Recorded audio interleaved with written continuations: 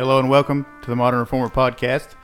The mission of the Modern Reformer is the edification of the saints through the recovery of the historic faith.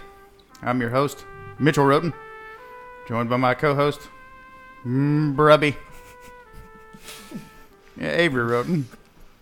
I was told I couldn't say ahoy anymore. It came from higher than me. So, hello. It's top down. Hello. We do have a couple guests. Thank you for that, Mitch. We have found a couple more guys on the street, and they were willing to come in. They were running through Manville here.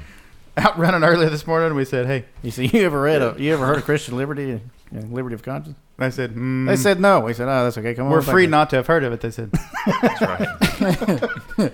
No, we're very pleased to have with us Cooper Johnson and Eli Murdock. Ahoy. Oh, Hola. Oh, hola. Sorry. man. Stole it from The knife right in the back.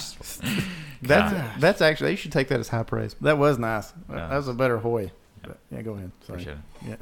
Yeah, I'm honored to be here. It was Yeah, this is an honor. That was crazy hearing that introduction because I'm so used to hearing all of that at 2 times speed, and I've never heard it in person. And I'm not gonna lie, I thought that was like a pre-recorded intro that you just did, Yes. and I looked over and saw you reading that, and I was Yeah. I felt like I was listening to the podcast at home for a little bit. We're super basic here at the Modern It may seem like skill, but it's actually lack thereof.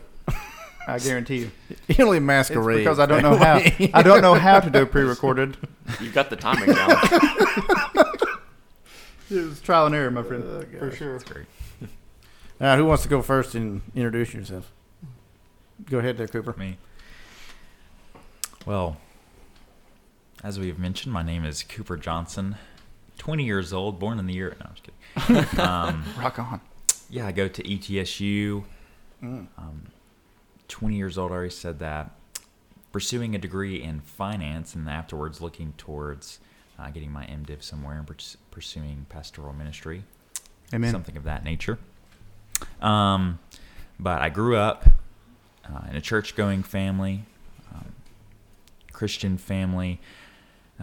When I look back, I'm not positive of when I was converted, when I was regenerate.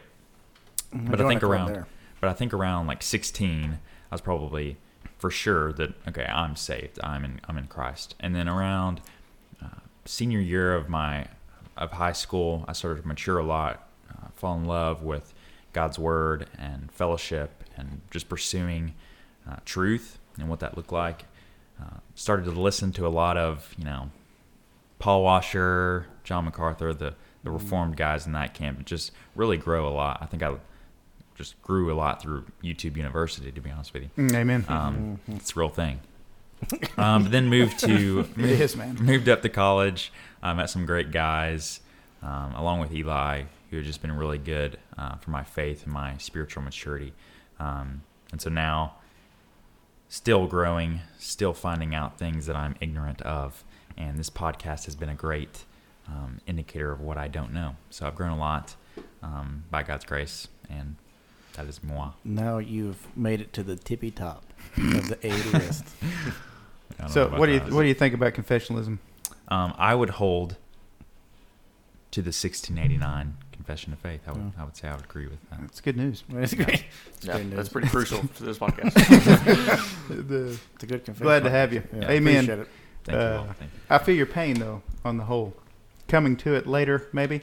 Mhm. Also, I would say I didn't know if I was regenerate till I was at least 21 or 2. So Yeah, you were way ahead of me when I was 20. I tell you that. amen to that. Yeah, way ahead. So long and prosperous. Eons. We're talking about 2 different men. Oh, yeah, great. For sure. All right, Eli, you go ahead. Yeah, my name is Eli Murdock. Me and Cooper have pretty much identical stories, it seems like. I'm about to turn 20 next month on Easter, actually. Oh, man. Yeah, brutal. I'm just kidding. I am a sophomore in college at Carson Newman University, getting my undergrad in biblical and theological studies.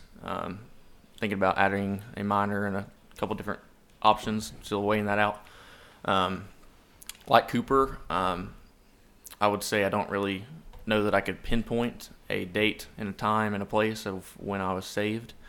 But I could say with confidence that it was, around 16 or 17 that I was for sure at that point, just in a very, immature understanding of those things. And then, like Cooper, my senior year, we were actually talking about this before we started recording, but I got a hold of a John MacArthur study Bible. Amen. And at the time, I would look at those notes and I would be like, wow, look at all this commentary. How could somebody write that much, And so that sparked so much curiosity just with all the references and stuff. And so using that as well as YouTube University, I would study those things and just, try to satisfy my curiosity. And I look back now at, what I knew 2 or 3 years ago, and I'm like astonished at how immature I was. And so hopefully I think I can say the same thing, 3 or 4 years from now. That doesn't ever stop anyway. So No, yeah. I feel confident you will. Yeah. Yeah, it's an exciting journey. But I'm also kind of new to the confessional world of things. I grew up in a Christian household, a good Christian household, a Southern Baptist church. But really, growing up, especially in our area, you're not really taught what exactly you believe. A lot of churches just say we have the Baptist Faith and Message 2000, but you're never really taught that, like what it says at least. And so, how many Southern Baptists do you think have actually read the Baptist Faith and Message 2000? So I think that's the benefit of the confession is of confessionalism, is that although those scriptures are obviously not inerrant, it's a good system to look at what you believe and actually understand that. Like I can look at you and you tell me that, and I know what you believe now. And so we're not just playing a game, taking forever to figure that out. Agreed. And that's also great, I think, with your children. Your children should obviously think freely and not just be like little robots in a confession. But it is good for them to understand what you believe and why you believe it. And I think that these confessions lay that out well. So that's. I agree with that. There you go. That's good. And they're specific as well. It's not just some broad It's not tent vague, approach. yeah. It's- Yeah. That's what I enjoy. You can, I've enjoyed you about can learning. sink your teeth into it there. It's the opposite of modern confessions. At the end of the day, modern confessions try to be ecumenical to some degree. And I mean, Well, they have statements of faith. This they was- don't have confessions. yeah, They have this was statements of faith. this was the ecumenicism of the day, which is amazing. Yeah. How divisive this confession is now was not so. I mean, this was like we're doing our best to keep everybody. So, 100 churches in London? 7 to start with. 7 to start with. Yeah. But the final product, 100 churches roughly sign on to this thing. And you can imagine, could you get 100 churches today to do anything? And if you did get them to In do Baptist something, world, you mean? how broad would that confession have to be? Yeah. Right. So Yeah. this was the ecumenicism of that day, which is amazing. Now, Yeah, the thing I most appreciate is just the covenantal side of things with it, because and there's some good things about the Baptist Faith and Message. I can't just sit here and sure. trash it, because it's a unifying document, and there's good unity is good. 1 Corinthians 1, but the problem is it doesn't really get down into the weeds in those covenant things, which I think are crucial for a systematic theology, and so that's something I have not understood until recently is Yeah. the difference between the old covenant and the new covenant, and just the details of that. So that's something I wish people were taught more growing Yeah, up. no, I agree. Yeah, I mean, so like Mitch said, you got a different purpose in drafting these things. So versus 2000 versus 1689, they're not for the same reason. Right. yeah. The 2000 is not going to be like this is our systematic. This is saying this is the broad uniform thing, like you said. It's soteriology. Right, and then it's if you can't sail on to the Baptist Faith and Message 2000, you're not Orthodox. You're not Orthodox like at all. So it's very broad in that way, and this is just like I said, this is a different purpose, different reason. Yeah. Yeah, I'll agree with that. Rock on. Rock on. Christian liberty. All right. So chapter 21. Mercy. That's a lot of episodes. It is. It's a lot of That's 21 episodes. Yeah. No, actually, it's more than that. Yeah, I There's think been we're. part twos. Yeah. There's been a lot of part twos. Yeah. I'm not even sure. Maybe 24. Well, and the first one wasn't even an episode. It was a I don't- history. or a That's chapter. true. Yeah, it was a Yeah. background. Yeah, that's Yep. right. background's important. Which is I appreciate it. Impartial reader. Yes, it is. You're sitting here with some longtime fans, though. We appreciate that. Man, it makes me happy. Honestly, It's good, it's good to meet somebody out there. you're just down here grinding. You're down here grinding away, thinking, I wonder who listens to this. Does thing." anybody listen to this? Yeah, At least two. Yeah. There you go. we'll take 2. I just love working out and hearing Avery and Mitchell in my ears for 3 hours. I apologize up front for that. Yeah, that's right. We do our best. So Christian liberty, man, this is one. you might see the Miley Cyrus side of Christian liberty, you might say, with the only God can judge me, right? Now, let me say up front, that's not what we mean. Say that again. Oh, okay. You say the Miley Cyrus definition? Yeah, only God can judge me. Oh, okay. Right? Yeah. So that is in the what would you say? The mainstream cultural understanding of Christian liberty is, hey, only God can judge me. I stand before Him alone, and there's no standard whatsoever. It's just between me and Him, and it's private, and only He knows, and no one can say anything about my behavior. Right. That's not what we mean, right? On the other end, Nope, there's no way. Okay, I was just making sure. I thought maybe you disagreed. Yeah, no. Wait a minute. No. On the other end, obviously, is why this is necessary to include, which would be kind of overbearing authoritarian things, legalistic things to some extent. So, necessary chapter. Anybody want to? I'd say pivotal. This is where the crux of the Reformation turns: is justification in Scripture, obviously, and this chapter, Christian liberty and liberty of conscience. Yeah, that's kind of the undersung hero of the Reformation. That's clear that they don't have authority that's not delegated to them, and because Christ has purchased us, as we'll talk about in point 1. So the kernel of truth in the Miley Cyrus stuff, which is just a very bare kernel, is that it is accurate that I'm pretty confessional. However, I can't just thrust that upon someone and say, because I said so. Right. The idea of my conscience is bound to God alone. Mm-hmm. And I agree with that. Yeah, because Abe comes to you and says, hey, you should do this. That does not mean that you're bound to do it. Agreed. And because I come with the 1689 and I say the 1689 says that you are not bound to do it. Agreed. Unless you understand the biblical. You're right, of course. Yeah. So, that being said, this is a bit of a thorny issue. It causes in-depth conversations, hopefully. So there is this category. And again, these points I'm going to talk about in the intro aren't really contained in this 3-point sections, you might say. But the stronger and the weaker brother, I think, are a big one. My example, which they don't cite, which I found interesting, is they do cite 1 Corinthians, but just not what I would have went to just off the top of my head. The food offered to idols in the 2 different scenarios. So in one scenario with the food offered to idols, it's completely like no question this is wrong. Like you cannot participate in these ceremonies. You cannot go into the temple of Athena or whoever, Aphrodite, whatever context you find yourself, and participate in these rituals. However, if the meat's sold at the meat market, completely devoid of any idolatrous context, you can eat it. It's no problem. Why would you not? So that is a great example of Christian liberty, and I think the one Paul uses to highlight this idea. Then the stronger and the weaker brother, which comes in the same context. You give up liberty to win brethren, and then the stronger brother. The stronger brethren. So the stronger stoops in order to, and the point of that is to lift up the weaker. Not that the weaker remains weak. It's the strengthening to say, hey, this is not idolatry. You eating this meat. You're not liberated in that sense. So it's the stooping to bring up. That's a good point. Yeah. Of the weaker brother. And that doesn't really come up here. No, they're not dealing with that per se, but yeah. It's definitely applicable. Applicable. Yeah. I can't talk. That's a good word. That is. Yeah, there you go. Yeah. I don't think that is a word. But so I think bare bones, what's Christian liberty? It's the freedom you have in Christ to be set free. How would you define conscience? Conscience? Mm-hmm. I would do it the old school way and say there's 2 combinations of con and science. So it's internal. With knowledge. Yeah. Somehow it's an internal barometer of, I think Romans 2 also talks about kind of the witness of conscience. Mm-hmm. It's the, this is going to get into systematic things, which we've already covered.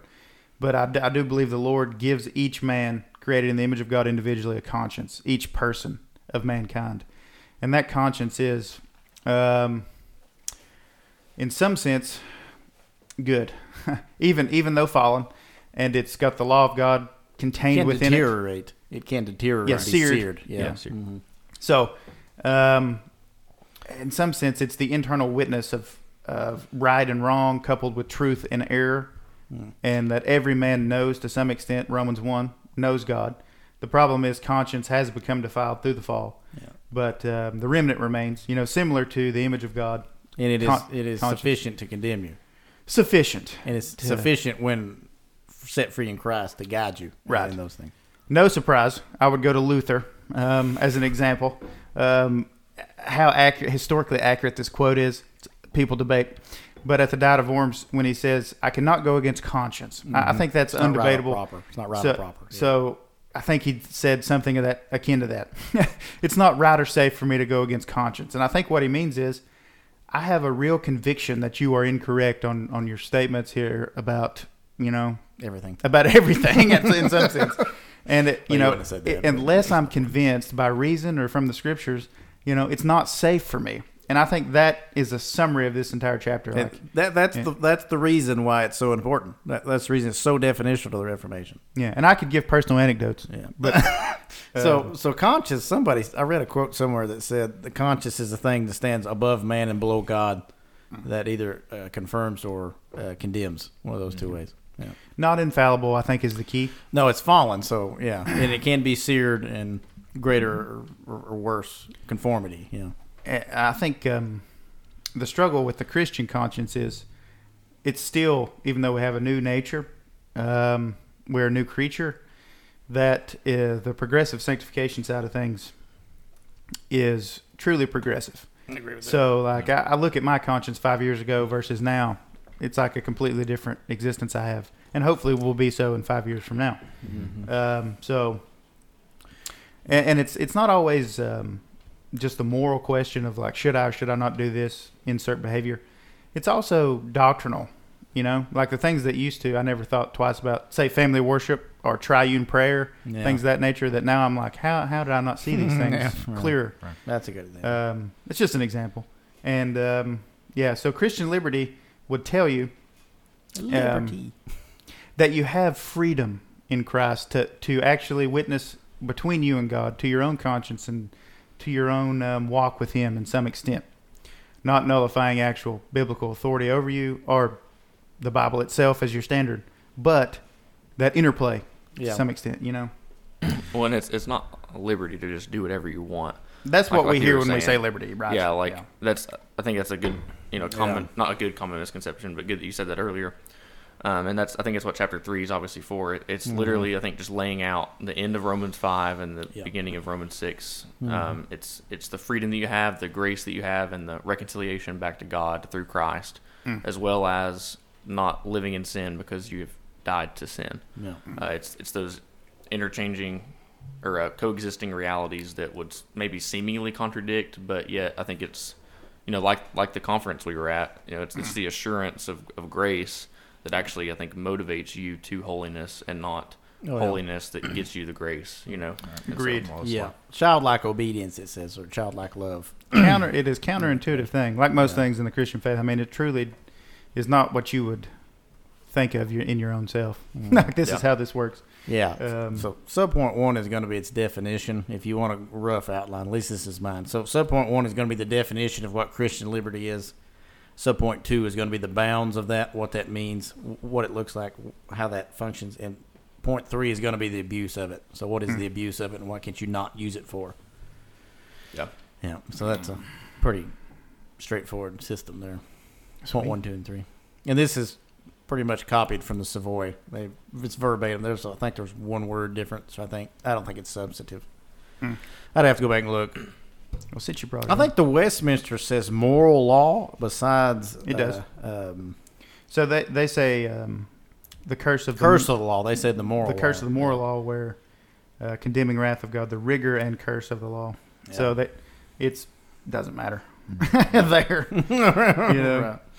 I got you. They're pretty much the same. Westminster's point 3 is much shorter, which is interesting. Yeah, and they've got an added subpoint. We talked about that. It's a very lengthy one. We'll talk about that. Okay, we'll talk about it. Yeah, we'll get there. Okay, so you have something? No, go ahead. I was going to kind of ask her questions. Ask away. Okay, so the liberty that we have in Christ in the gospel, just like the first sentence, do you guys think that extends to, hey, I want to, and Avery, don't answer this too quick. Let me Okay, finish the sentence. No. I want to do the Passover. I want to practice the feast, the Passover.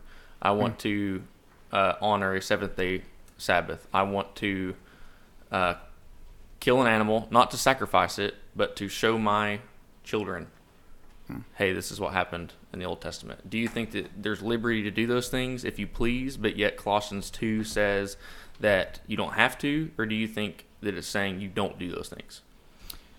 And does intention matter? Yeah. So liberty of conscience and Christian liberty, this is kind of a gateway into a pretty lengthy section of the confession, which is Christian devotion and Christian living.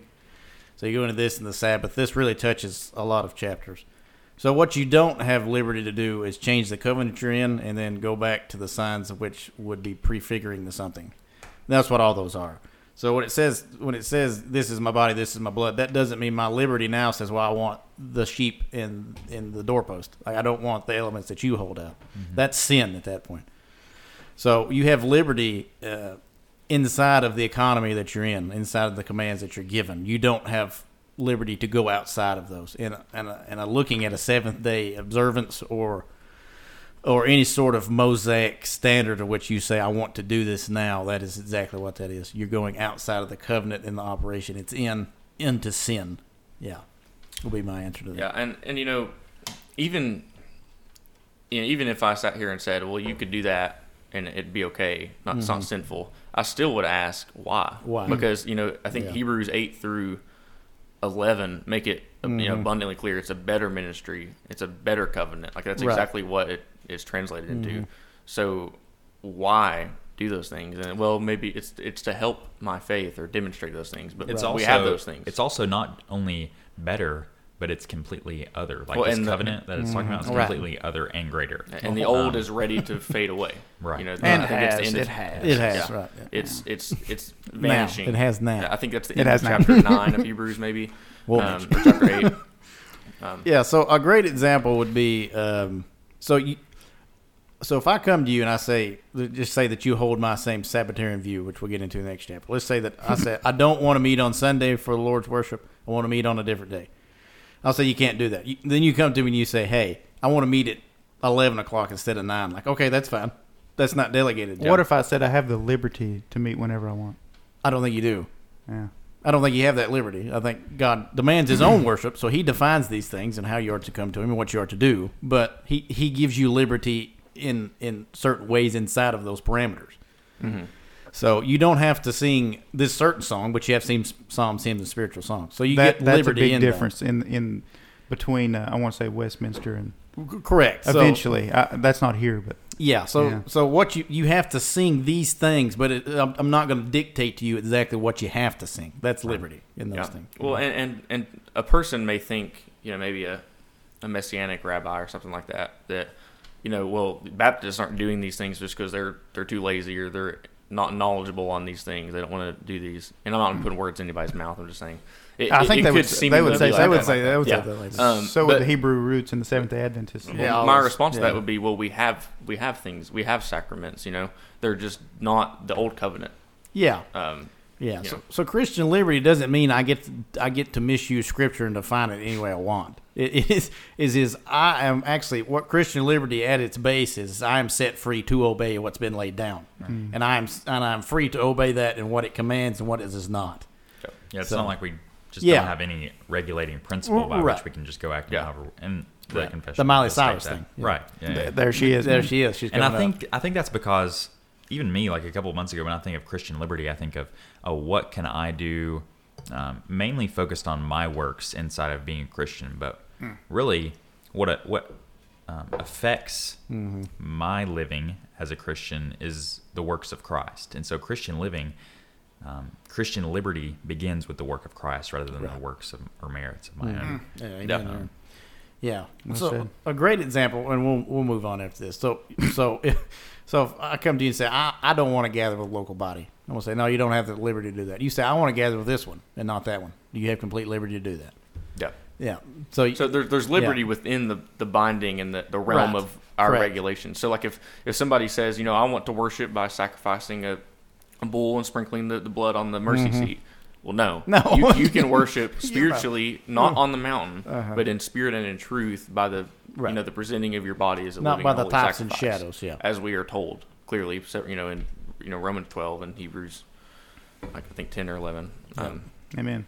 Yeah, So we live in a time of, I mean, you hate to say it, but it's somewhat unique. We live in a time of post-restorationist cults that are massive, that we're still dealing with, especially Seventh-day Adventism. So what's it? Restitution church. Restoration. Restoration. Yeah. They're going to say the church left and was gone, and now they're reestablishing it. So just clarifying there. Yeah. So coupled with all of this, in the restorationist idea of things, is always this restoration of some sort of Old Testament ceremonial obedience. It never fails. It's coupled hand in hand. Mormons are obviously a massive example, but even something like that seems vanilla, like the Seventh-day Adventist movement. Their big thing is Saturday, end of week, Sabbath. And they take it directly Mosaic, and they define it that way. And their argument is this has been lost. We restore it. We're the true church. And obviously coupled with that is a lot of other false things like a lot. new and incoming prophecy, direct revelation, all that. Yeah. But it's a big piece. So the connection of old and new is so crucial to guarding oneself from error. It's insane how easy it is to slip into that. And no one, to some extent, is completely removed from that temptation because of it's just readily available in our time. Like I say, something from Hebrew roots. Honestly, the Catholic claims are very similar to like the Old Testament gives us this blueprint. We still have priests. We still have sacraments in their sense. We have this once for all atonement, but it's continually applied by the priesthood.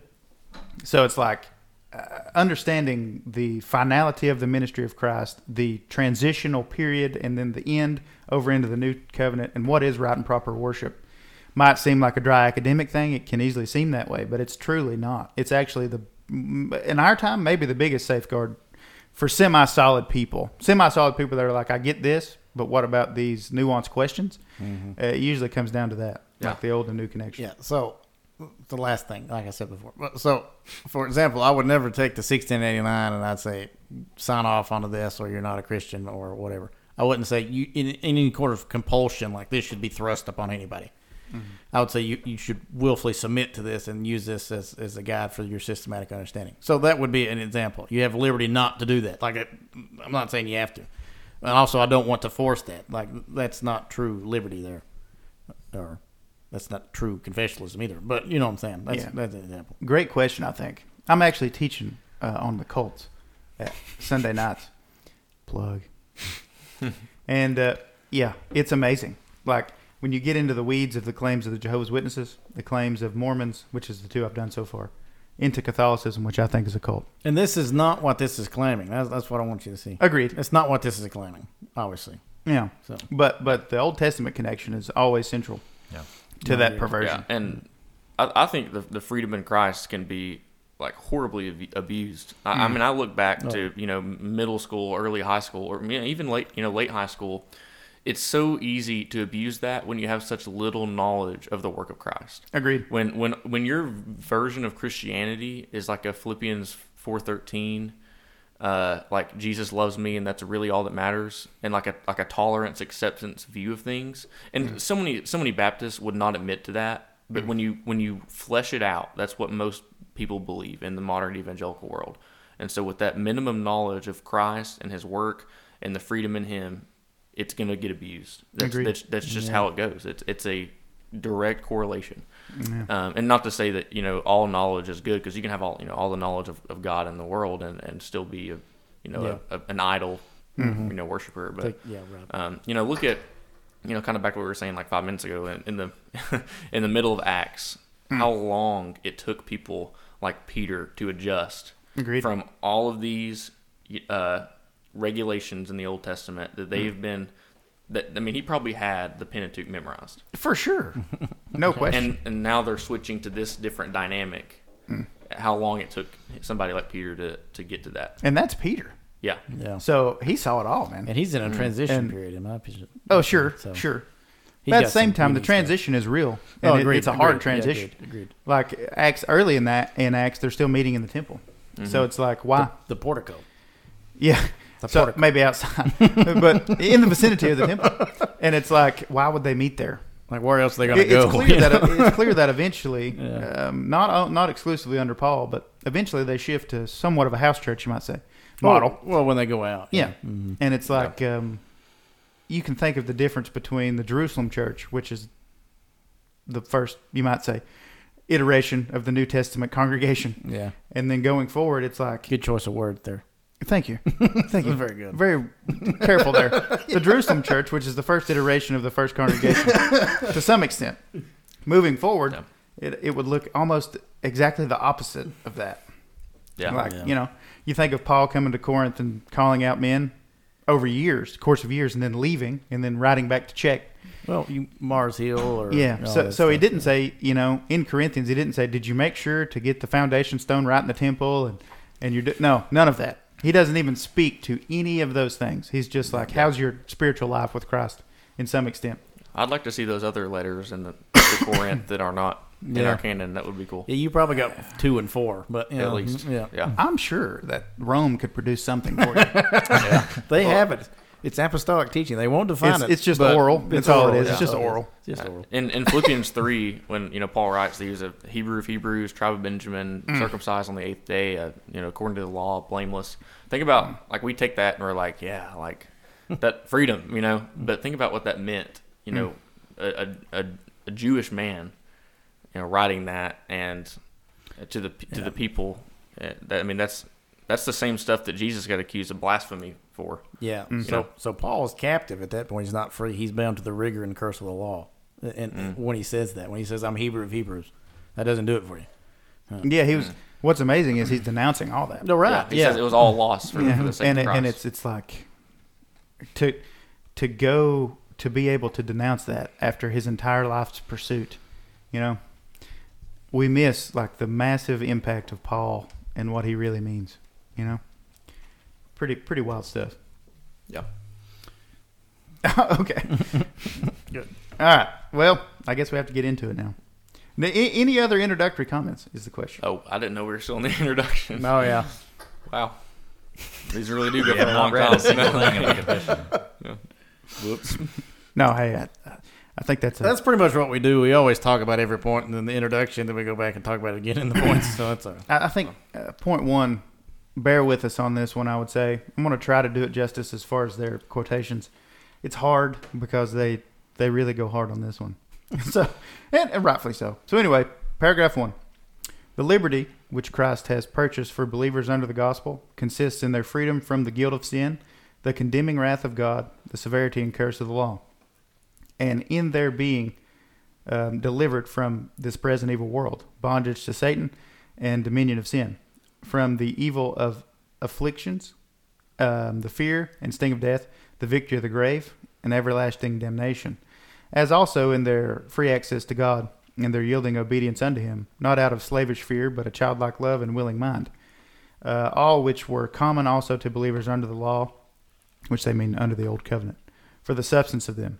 But under the New Testament, the liberty of Christians is further enlarged in their freedom from the yoke of ceremonial law, to which the Jewish church was subjected, and in greater boldness of access to the throne of grace, and in fuller communications of the free Spirit of God, than believers under the law did ordinarily partake of.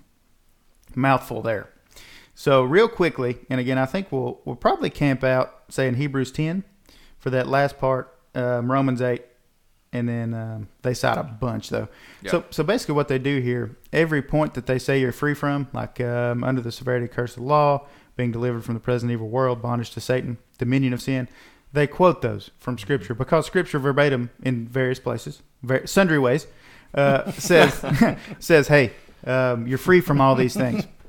So the first point I would make here is, like we've already kind of discussed, when I think of Christian liberty, I think, what behavior can I justify in some sense? Right. What is right for me to do and wrong for me to do? What they're actually saying is the first step of this is to understand what you're actually freed from.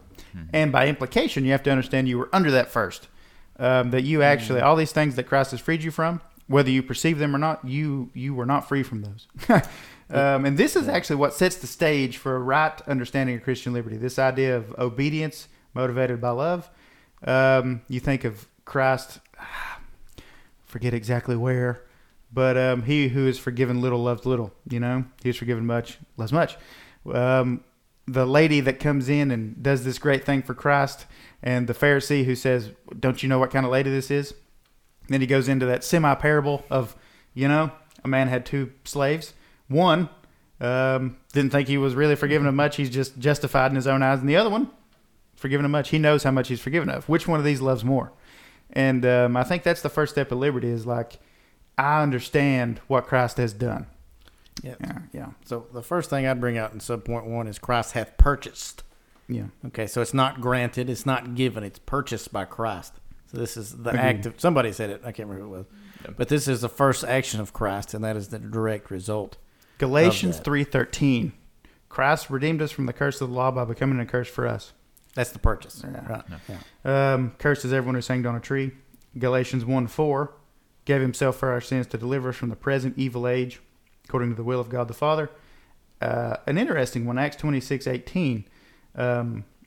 Again, I won't belabor the context. To open their eyes so that they may turn from darkness to light, from the power of Satan to God, that they may receive forgiveness of sins and a place among those who are sanctified by faith in me.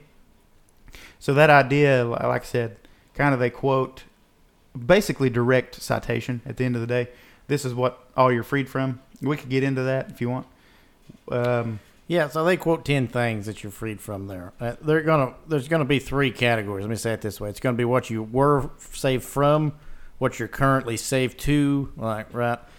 You're saved from the world, the present evil age, right? That's what you're currently saved now. From. Is that now?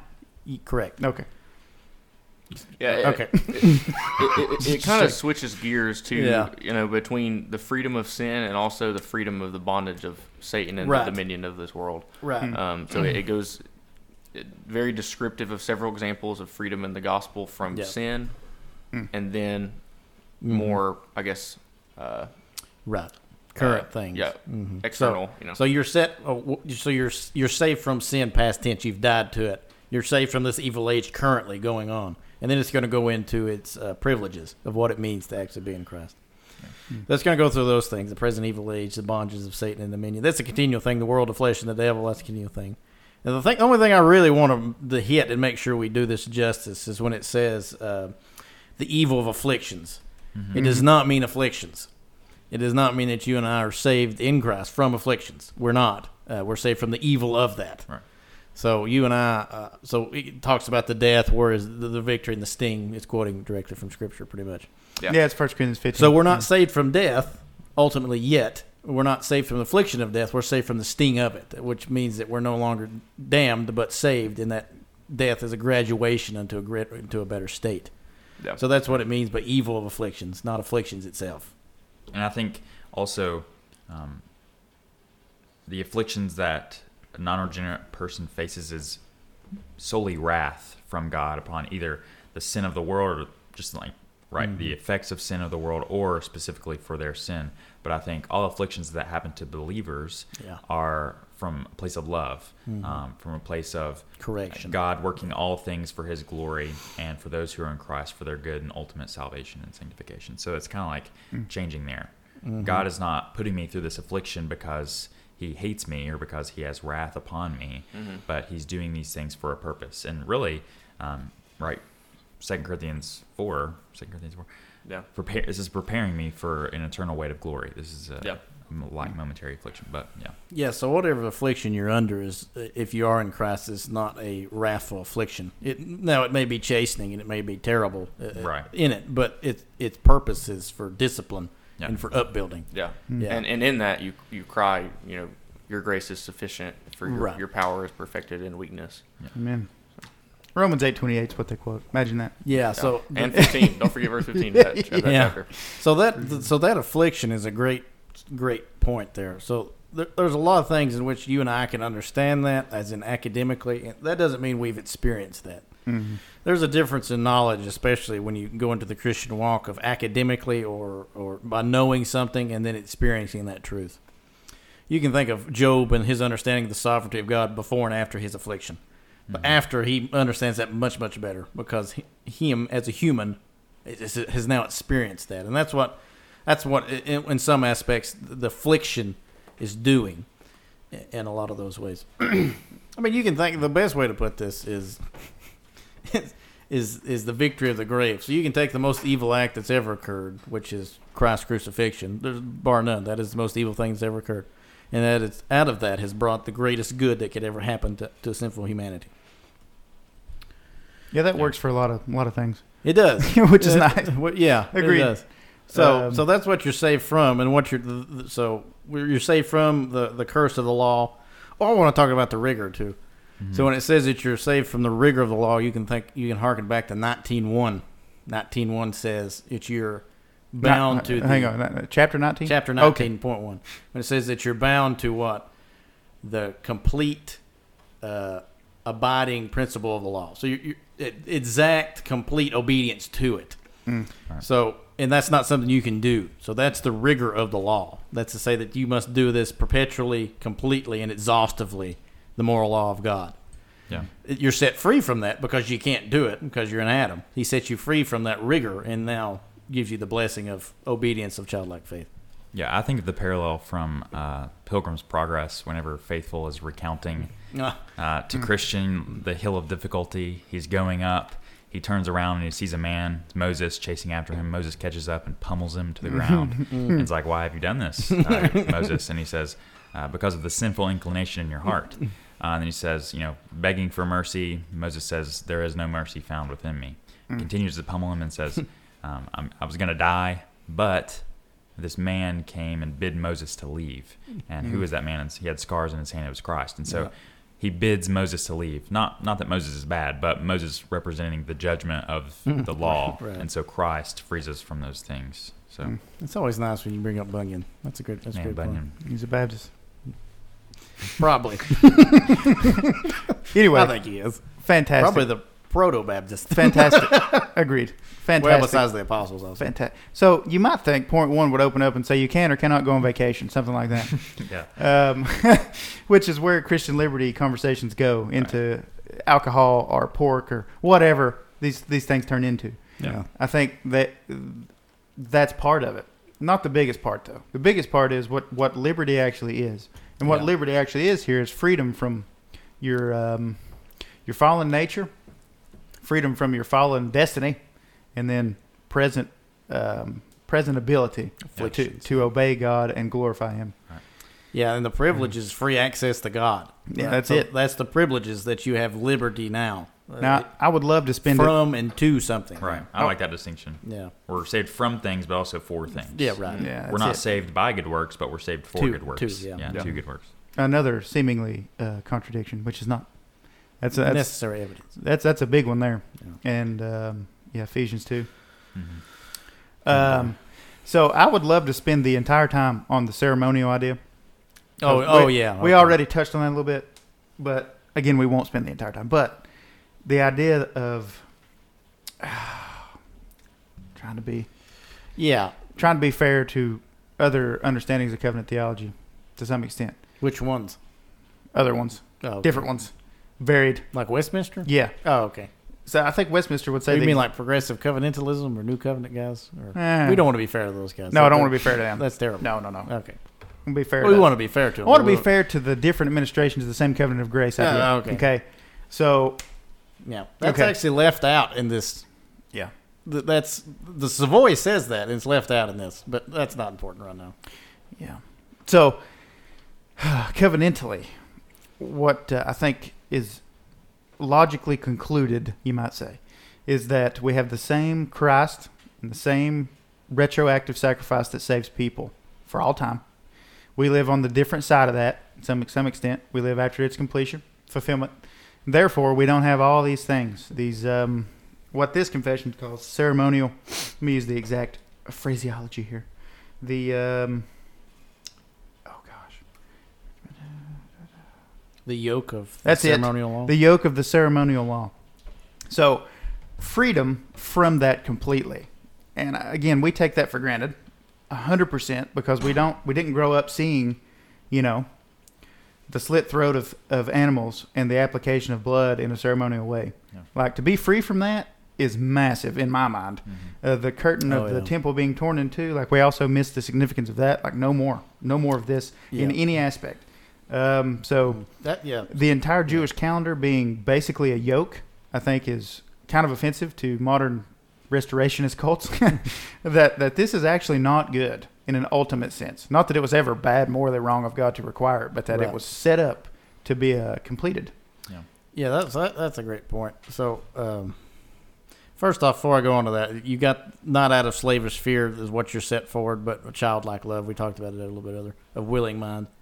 So God doesn't want a non-heartfelt obedience, I guess would be the way. The liberty would say that I do this out of gratitude and love of God. I don't do this out of gain of reward or threat of death, which is important because that's usually what's done nowadays.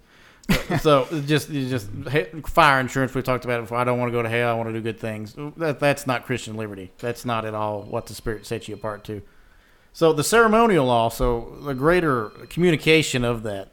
I taught through Acts 2, maybe it was last week. I can't remember. But I did not communicate this very well. I wish I had probably just read this. This would have been greater.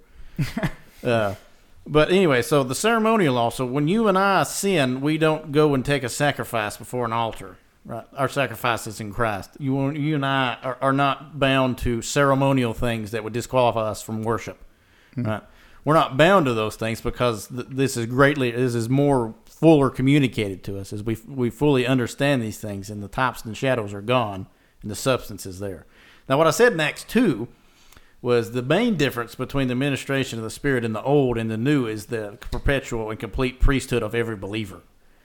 So that ceremonial aspect goes away into that because there's no longer a priesthood that's not substantive in every believer, which does these things for themselves. That's the free access to God. It's not mediated to you from a church. Sorry, Rome. It's not mediated to you from a exclusive priesthood like in the Old Testament to say, I must go to these priests and they will atone. We'll say we have the high priest. It is in the heavens, the veil torn.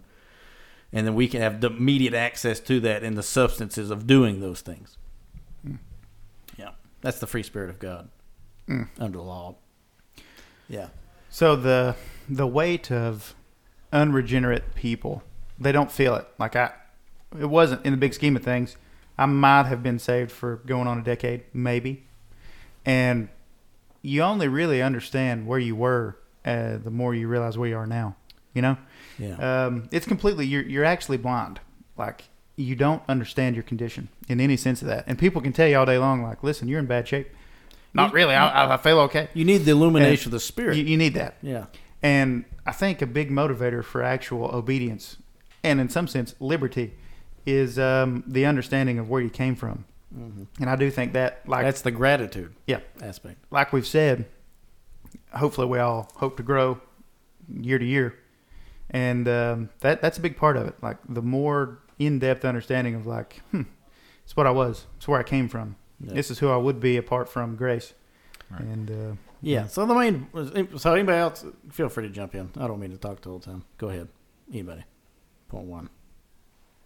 Bring it in. I enjoy how it talks about the throne of grace. Yeah. And how Christ has offered us full access, fuller communications. Well, that's talking about the full Spirit, but and greater boldness of access to the throne of grace. Christ as our great high priest, right? Hebrews, a lot of that language comes from Hebrews, but Christ has accomplished that for us, and now we have direct, full access to God. I don't think, and like you've already been saying, but that's so much a blessing. That's a very large blessing. Oh, yeah. But then the fact that practically we can come boldly and confidently unto the throne of grace, unto God in prayer. I think a lot of, maybe sometimes, which really is just disguising pride, people can say, I don't deserve to talk to God. My sin is ever before me, and I don't even deserve to lift my head up to God. Well, no, in and of yourself, no, you don't. Right. But you don't come to the throne of grace by your own merits, but that of Christ. Mm-hmm. And oftentimes for me, I have boldness and confidence, but it's in a different object than Christ. I'm coming to God unto the throne of grace with my own merit. Right. Mm-hmm. So I think just an accurate view of Christ as our mediator, as our great high priest, he is the reason I have full access. And I think that can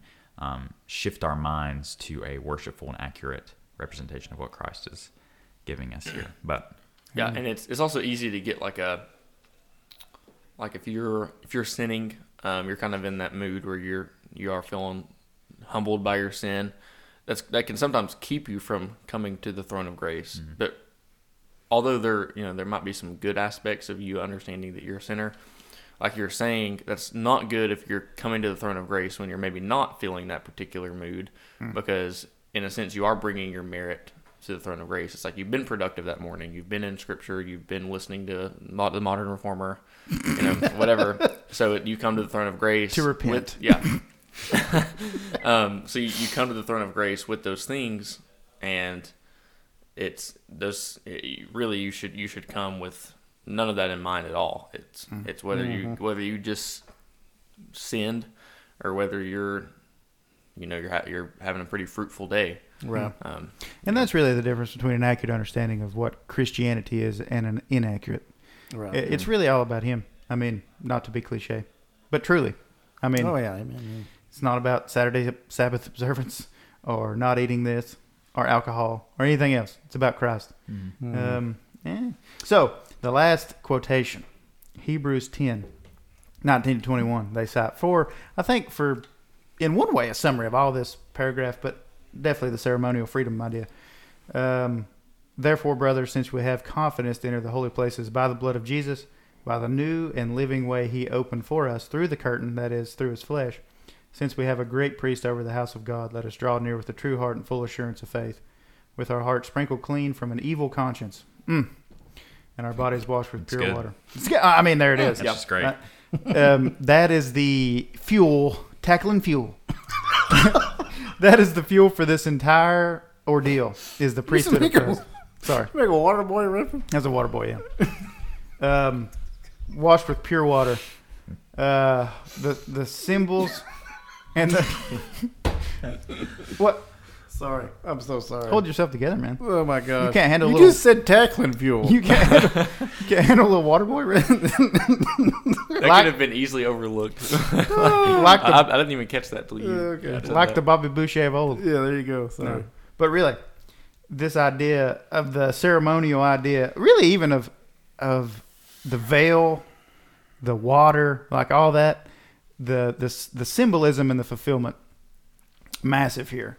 And it does find its fulfillment in a simple explanation. Like all those complex rituals mean something, in my opinion, quite simple. Like all that ceremonial cleanness, for example, coupled with atonement, all the way into the Day of Atonement. You have the two animals, the leading one out. That entire system, which is extreme. I mean, honestly, if anybody's honest, it's super complicated. Yeah. And it finds its fulfillment in a singular thing. Yeah, so Christ isn't in the top of the Holy of Holies. He's in the real one not made without hands, is what Hebrews says. So he's entered into that throne, that actual fulfillment of those things, the requirement of all man. So it's nothing. That's so when they say ceremonial, they mean typological. Yeah. So when you and I say that Christ is our high priest and He's ascended into the holies of holies, we don't mean a structure that was built with man on earth that He's entered into. We mean the truth, reality that's depicting, the antitype of that. Yeah. Yeah. So that's the greater communication and the fuller partaking of it, right? Well, I mean, in Hebrews, Paul. No, I'm just kidding. Probably not. I think it's Paul. I think it's Paul. Well, never mind then. Anyways, Paul, the writer here. No, our boy. The writer here. It turns that reality of the throne of grace, confidently going to it, to the point of gathering with the assembly to love one another and to provoke each other to those good deeds that are like Ephesians 2 prepared beforehand for us to walk in. It's with this reality that comes those other things. So he didn't just kind of leave it as like there you go, but because of this, how did you say it earlier? We aren't saved in the past, by good. Oh. We aren't saved by good works, but to good works. Yeah. I like that. That's what I said. That's what I do. So the main point, going out this last subsection here, which is, like you said, pretty much shifts gears, and that touches back to the covenant chapter. But the main thing we see is the Old Testament saints did partake of this. So those that are of the elect inside that covenant did see these things, understood that liberty, and it was communicated to them. but not in the that. full. I mean, you see that. Right. David, if you desired it, I'd give it. Right. In some sense, you see that. I'll make you a house, but I know you can't dwell in it. The whole thing. So they understand the ceremonial aspects, and then that liberty is communicated to them, and the gospel is understood by them. But they don't have the fuller revelation, the fuller fulfillment that you and I have. They await those things. They are obliged to keep it. Right. Because they entered into it voluntarily in some sense as well. Right. So that's not been fulfilled by the one man Christ. But correct. But they see the fulfillment and they latch onto that. I mean, so you got to understand the reality of grasp and not accomplishment fully. I think though I disagree with the one covenant, different administrations to some extent. I think there's truth in it. In that, I agree with it. If you super qualify it, I don't find the language helpful. I'll say it that way. Yeah, it's confusing. Yes. I think what's correct about it is the work of the Father, Son, and Spirit has been the same. I think that we can't get away from salvation is by one way, and always has in redemption. So that's the main argument for their saying this one covenant. Yeah. So on that we agree. Right. Yeah, no so doubt. we're out there. We agree. We just don't draw the same implications. Correct. I think you do a little bit of misjustice to Scripture in a lot of ways there. But anyway, yeah. Rock on. Yeah. Rock on. And it's cool reading, like Matthew, for example, and it talks about, I think, maybe chapter 27. I think, is that the crucifixion when he's crucified and he, says... Somewhere abouts in there. Yeah, my God, why have you forsaken me? And then he in that chapter, the veil is torn.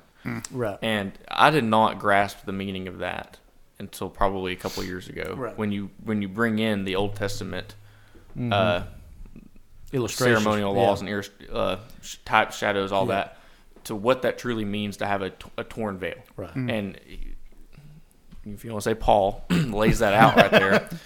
We would say Paul. Maybe his content. I wouldn't say him writing it with his own hand. That's fine, yeah. But anyways, Luke probably does it. he lays that reality out, and so when you don't grasp the concept of the veil being torn, you kind of miss the whole point of the now freedom that we have in Christ. Oh yeah. Yeah, so that's a lot of again, not to get down this rabbit trail, but that's a supernatural thing. Like that veil was not like a tiny house curtain. Yeah. Sucker was massive. Yeah. Is it Josephus that said like teams of oxes had to hang that thing? Teams. Yeah. Teams. Ripped from top to bottom. Teams of oxes.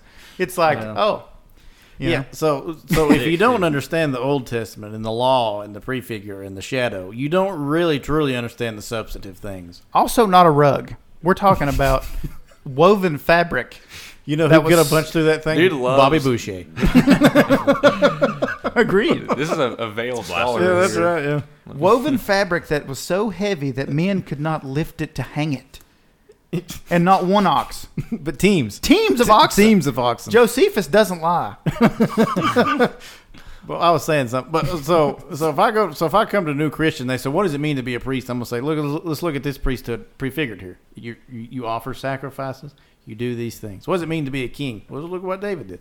So you don't truly understand the substance of these things until you look at the top and then learn from that illustratively. Agreed. Yeah.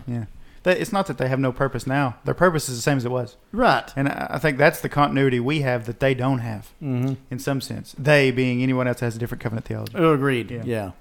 Like, no, they're directly applicable in their equity. Yeah, so you don't just, it's not a religious museum and that you just... Yeah, like it's an active thing that you adhere to, yeah. All right. Loving it. We can go on from there. Yeah. I'll probably come back to that. And I love the Romans 8:15 reference. Like I do too. Hang on. Let's read that. It's a good call. Well, I can tell you. I can tell you what it is. Go for it. Yeah, we have not been given a spirit of slavery again, leading to fear, but a spirit of adoption as sons, by which we cry, Abba, Father. Amen. I mean, that is, again, that's another one I didn't grasp until recently. The Abba, Father. Again, cultural context. We don't. When was the last time you called your father Abba? We don't really. That's a little bit weird now to call your biological father. I would say last Abba, Tuesday. Yeah. Are you serious? No. Hello, Abba. 9 a.m. in coffee house. But it's a personal, father-like relationship. Yeah. Agreed. Yeah, those who are far off are brought near. See, the radical nature that is saving grace in the gospel. It's unfathomable, really. I think that it is, and I think they get into it a little bit. They cite Galatians 3:9 and then 3:14. this, not directly, but you think of Paul, who we know Paul wrote Galatians. Thank goodness. And his contrasting of the covenant on Sinai and the new covenant of Sarah and Hagar. Mm-hmm. That allegory is just, it is a real one. Like it's a different relation to some extent, a new and better way.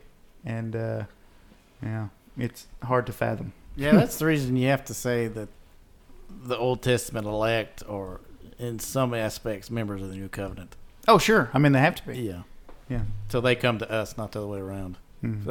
That's a broader subject, but that's one of the differences.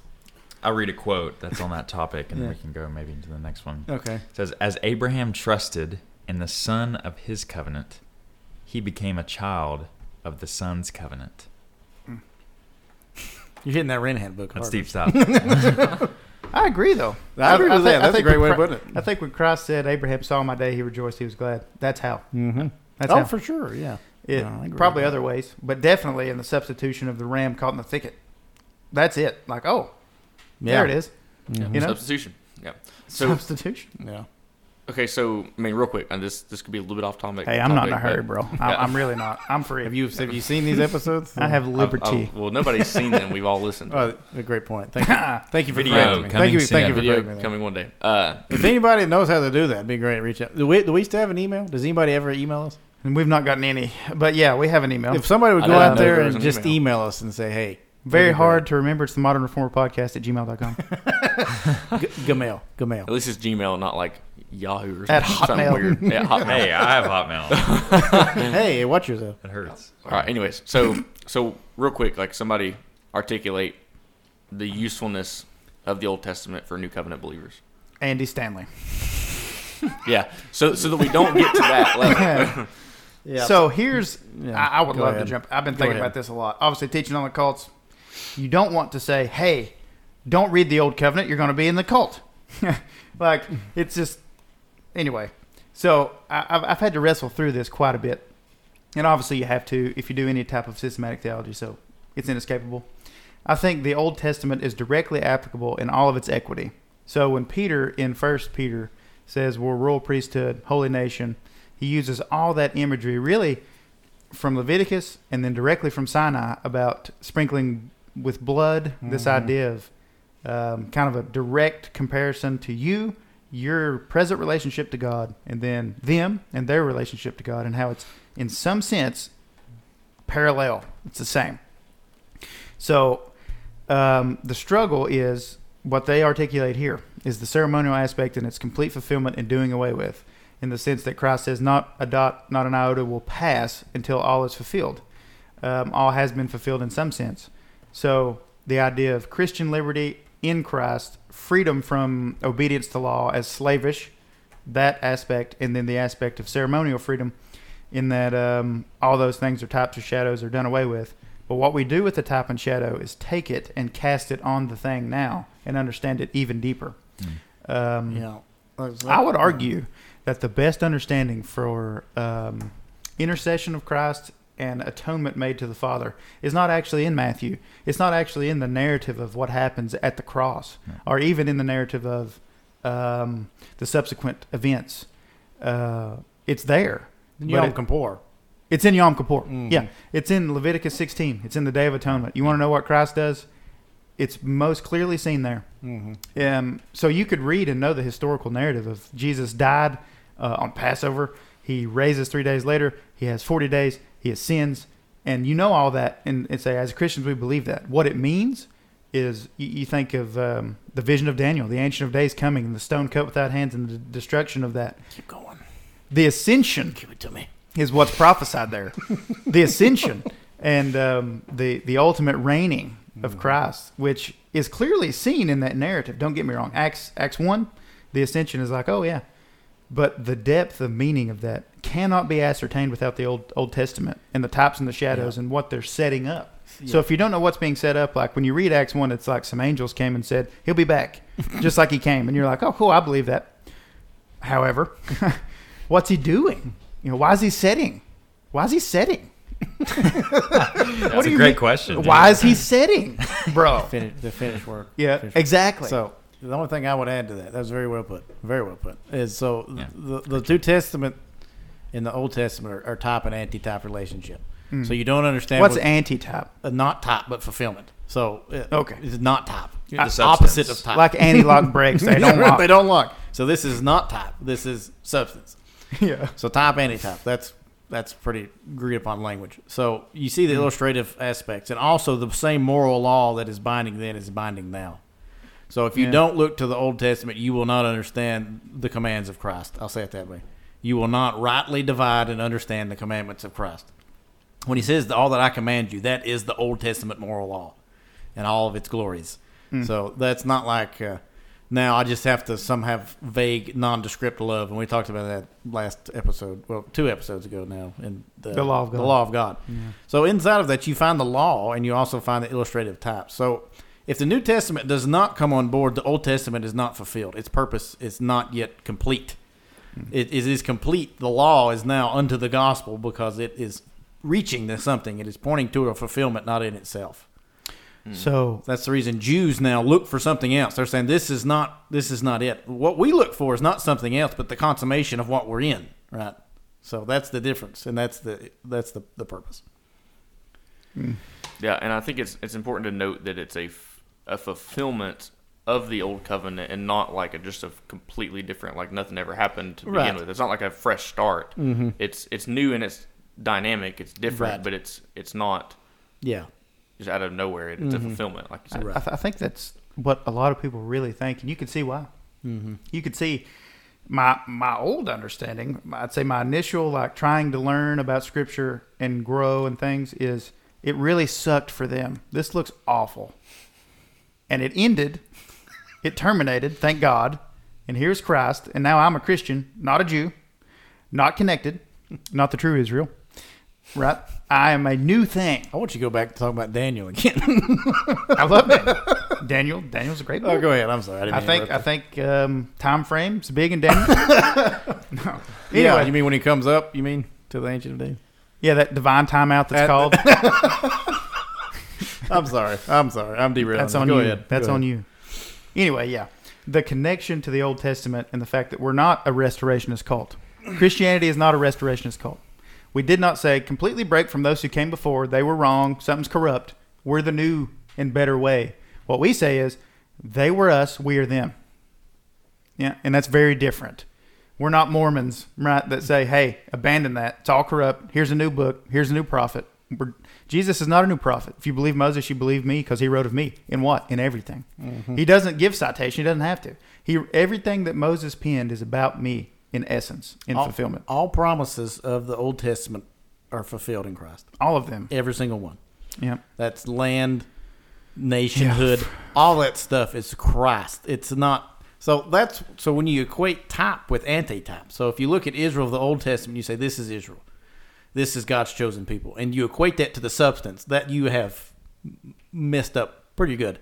Your systematic, that's going to have ripples, as you see in a lot of things. So if you look at the priesthood and said this is substantive, like this cannot change, this is fixed, this is God's final bringing forth of this reality of the Levitical priesthood, you're stuck. You know what I mean? I think the biggest thing that I struggled with trying to be faithful is you have theologizing. Okay, you have people trying to come to right conclusions. Then you have direct scriptural mandate and quotation. Yeah. And I think what people really think when they get into these weeds is we just have to take someone's opinion that's smarter than us and we submit to that. Not at all. That's the way the New Testament uses it. That's what you're getting at. The New Testament uses it as type and anti-type. It does. That's it. That's exactly what it says. So this is not some sort of man's opinion interjected into trying to think rightly. Yeah, right. This is a great segue into the second chapter. Agreed. Let's segue in, baby. Go ahead. Yeah. I will say though, and again, this is another recent revelation for me in the last couple of years. But what do you mean by that? Direct. Yeah, clarify. Outside of scripture. Jesus' face on a tortilla. Yeah.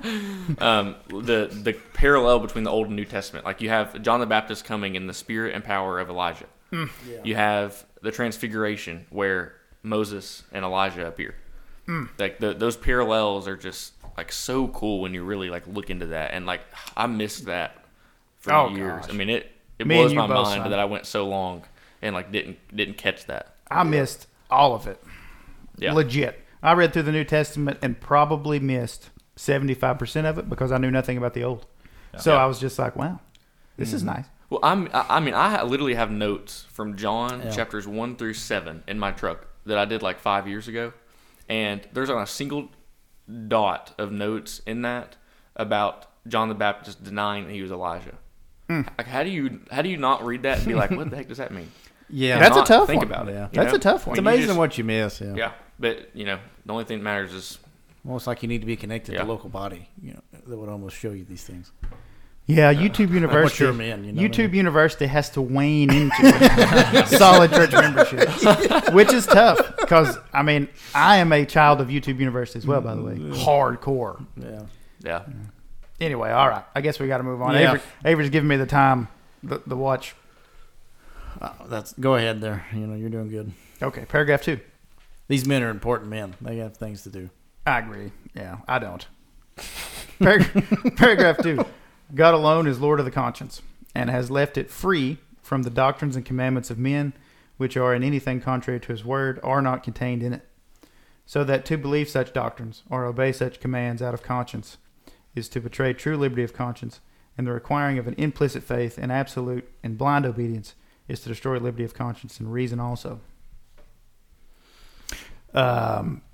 Is there any scriptural warrant for that? Yeah.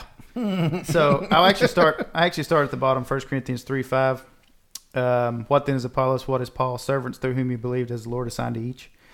Both Apollos, you might say, is an associate of an apostle, or at least a pastor of the Corinthian church, at the very least. So what you have here, I think, let's entertain the idea that Apollos is a local pastor and that Paul is an apostle. What you have is apostolic authority and local church congregational authority, both delegated from God. And Paul saying clearly, under the inspiration of the Spirit, okay, that both those authorities are put in place for one purpose, and that purpose is not to make cults, to make local assemblies that follow them exclusively, or that submit only to their power, or that they just take what they say on face value and not examine the scriptures. The noble Bereans, another example. Paul came and taught apostolic authoritative gospel, and he did not say, you don't need to go examine the Old Testament. Like he said, good job to the noble Bereans. You're actually noble because you examined this to see if it was so. Yes, so Paul does Sola Scriptura, right, is what Yes. we're really getting at here, Yeah. is the ultimate authority is the Word of God. They also go 2 Corinthians 1:24. Not that we lord it over your faith, the we there being apostolic authority. But we work with you for your joy, for you stand firm in your faith. This idea of and kind of a hierarchical substructure of the church where some men are somehow more authoritative than others completely denies the royal priesthood. That being said, there is authority structure. And again, that isn't really talked about here, but it's important. A caveat, submission to local authority as instituted by God. Obedience to God being submission to who he's called to lead is another conversation. But no dictators, no popes, right? No ultimate authority found in ecclesiastical. No ultimate authority found in bodies or in men. Yeah. So what you got here is that's a Korban rule of commandments of men right there. I'm pretty sure they cite that. But so what you have is the Lord is the Lord of the conscience. So Paul can bind your conscience where Christ does. That's what he's getting at. Is Paul doesn't have ultimate authority, and this is Paul's ideas. He binds it where Christ does. Mm-hmm. I can bind your conscience where Scripture does. I don't have freedom to say because of my authority and my position as the Bishop of Rome to say you must do these things that are not commanded of you in Scripture. Yeah, which we're bringing up Catholicism a lot, which is important. Because, Well, this is a direct reaction against it. Yeah, maybe it'd be helpful to sketch a little bit, which is fresh in my mind. Teaching on Catholicism tomorrow, the theology of Catholicism, which is an absolute mess, by the way, an absolute mess. But the claims are actually straightforward.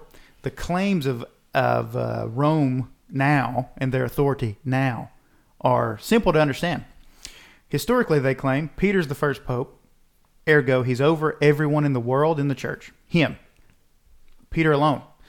that same authority is an unbroken line up to Francis today. Okay, that's what they believe now. So first off, that's a head and a figurehead, a vicar of Christ, as they say. That's ultimate authority. The church also, which they never really at length define what they mean by church. What they really mean, though, in practice is bishops and ecclesiastical authority bodies, not every member. Okay, they actually make a sharp distinction between body laity in the sense of normal church-going folk, and then bishops, those who have been, in their mind, instituted by God. So you don't have a priesthood of all believers, though. You do not. You have an ecclesiastical priesthood. Yes, you have a priesthood, not in any sense of all believers. In that system, Christ's grace is mediated to you through the church. Yep, all the way. You don't have direct access, which is kind of the worst case. Like that's the worst part of that system, is that grace is mediated through the church itself, men themselves. Yeah, ecclesiastical authority. Yeah. So, long story short, there, they are wrong almost in every claim when it comes to ecclesiastical things, and I think that's what's talked to here. There's actually a doctrine in Catholicism. It changes forms and names, but what it is implicit faith. It's my faith as a believer in Christ. I don't have to know hardly anything. I could actually literally know nothing. I could go to a Latin Mass for years and not understand it, not know it. It's actually only Vatican II that changes from Latin to modern English. That's 1960 something. So still done in Latin, not native tongue, a dead language for millennia, right? And that being said, as long as I believe that the church has it right, they actually stand as a substitute for me in some sense before God. That their faith and their right doing of these things counts for me if I just believe them, which is like the exact opposite of what we're saying. Yeah. Now, again, I know that's a bit of a crash course, but that's the context. This is really against that. That's right. What you're left with. So this is assuming sola scriptura, and what that means is it is our sole infallible rule. That's the only thing that can bind consciences, the Word of God. So if you're left with some kind of mix between that and ecclesiastical inerrancy, so what Rome claims, what you're left with is sola ecclesia, because you can't have two ultimate authorities. So it's either what the church says or it's what Scripture says. You can't have a mix. That's a contradiction in terms. So what there's in an ultimate authority sense, in epistemology understanding. But when they say implicit faith, that's exactly what they mean. Is in because of my position in the church, I cannot tell you to do something because of the authority I have over you. Yeah. So if somebody comes and says, "Why do we worship on Sunday? Why don't we do it on Saturday like the Jewish people did?" Yeah. I can't just say because I said so. Because it's convenient for me, right? So I don't have that authority, right? I do have the authority, and in my opinion, it's a correct conclusion to say we do Lord's Day worship because it's commanded in the New Testament. We follow the apostolic model. Yeah. However, that does not mean that I don't have to take their conscience and bring it into subjection to the Word of God alone. That's actually what a big part of pastoring is. Right. Oh, for sure. It's not abusing conscience. It's not taking that authority that God gives you and then asserting it over people, right? Yeah, so that's exactly what Paul does. Paul, as an apostle, says, my authority only comes from God. I'm a derivative from him. So Paul can't say, on a Tuesday afternoon, don't buy the canoe. He doesn't have the authority to say that. He says, this is what's given to me from Christ, and then of my office of apostolic authority, I am bringing forth infallibly the word of God. And that's what's binding, not Paul himself, nor the office of Paul, but what God does through Paul. Right? And that's not communicated to any ecclesiastical body. Scripture stands as its own authority and its own reference. Sorry, I got a little fired up about Catholicism. I did, yeah, me too, yeah. Yeah, well, that's a good point. Good time to read Colossians, the last paragraph of Colossians 2. If you have died with Christ to the elementary principles of the world, why, as if you were living in the world, do you submit yourselves to decrees such as do not handle, do not taste, do not touch, which all refer to things destined to perish with use, in accordance with the commandments and teachings of men? These are matters which have, to be sure, the appearance of wisdom and self-made religion and self-abasement and severe treatment of the body, but are of no value against fleshly indulgence. So, and honestly, I think this is something you have to be careful about with confessionalism too, because a confession, I think the important dynamic of it is that it's coming out of Scripture. You read Scripture and you form the confession from the doctrines of Scripture, the doctrines of Christ. So you don't take a confession and eisegete Scripture into it. You take Scripture and exegete a confession out of it. I think that's really important to get there. And so that's when it comes to like confessionalism in terms of teaching your children things like that. That's something you have to be careful with, because again, like I said at the beginning, you don't want like little robots that are like, this is all I know is the 1689. But you want them to understand why that might be confession what I want. is. I'm just kidding. Well, you want them to understand why that confession is that's here. a joke. And, because they're very important and useful. Yeah, that's exactly why our response to the confession shouldn't be, I have no creed but Christ. Right. Well, in a sense, you're kind of... that's a creed. That's a creed. Yeah. But also acknowledging my pastor and his wise counsel, this confession is not the ultimate authority, but it's pointing to and drawing from the ultimate authority. Yeah, and when you're all on the same wavelength, too. I mean, good grief. You go into the average like evangelical church now, and there's 200 people in there and 300 opinions. And it's a specific... Some people would argue that the more specific you get, the less unifying it is. I would argue the opposite. Right. I would say so that would the Scripture. specific... So like would the 1 specific John. confession is unifying people in those. Yeah, things. you have false unity at that point. Yeah.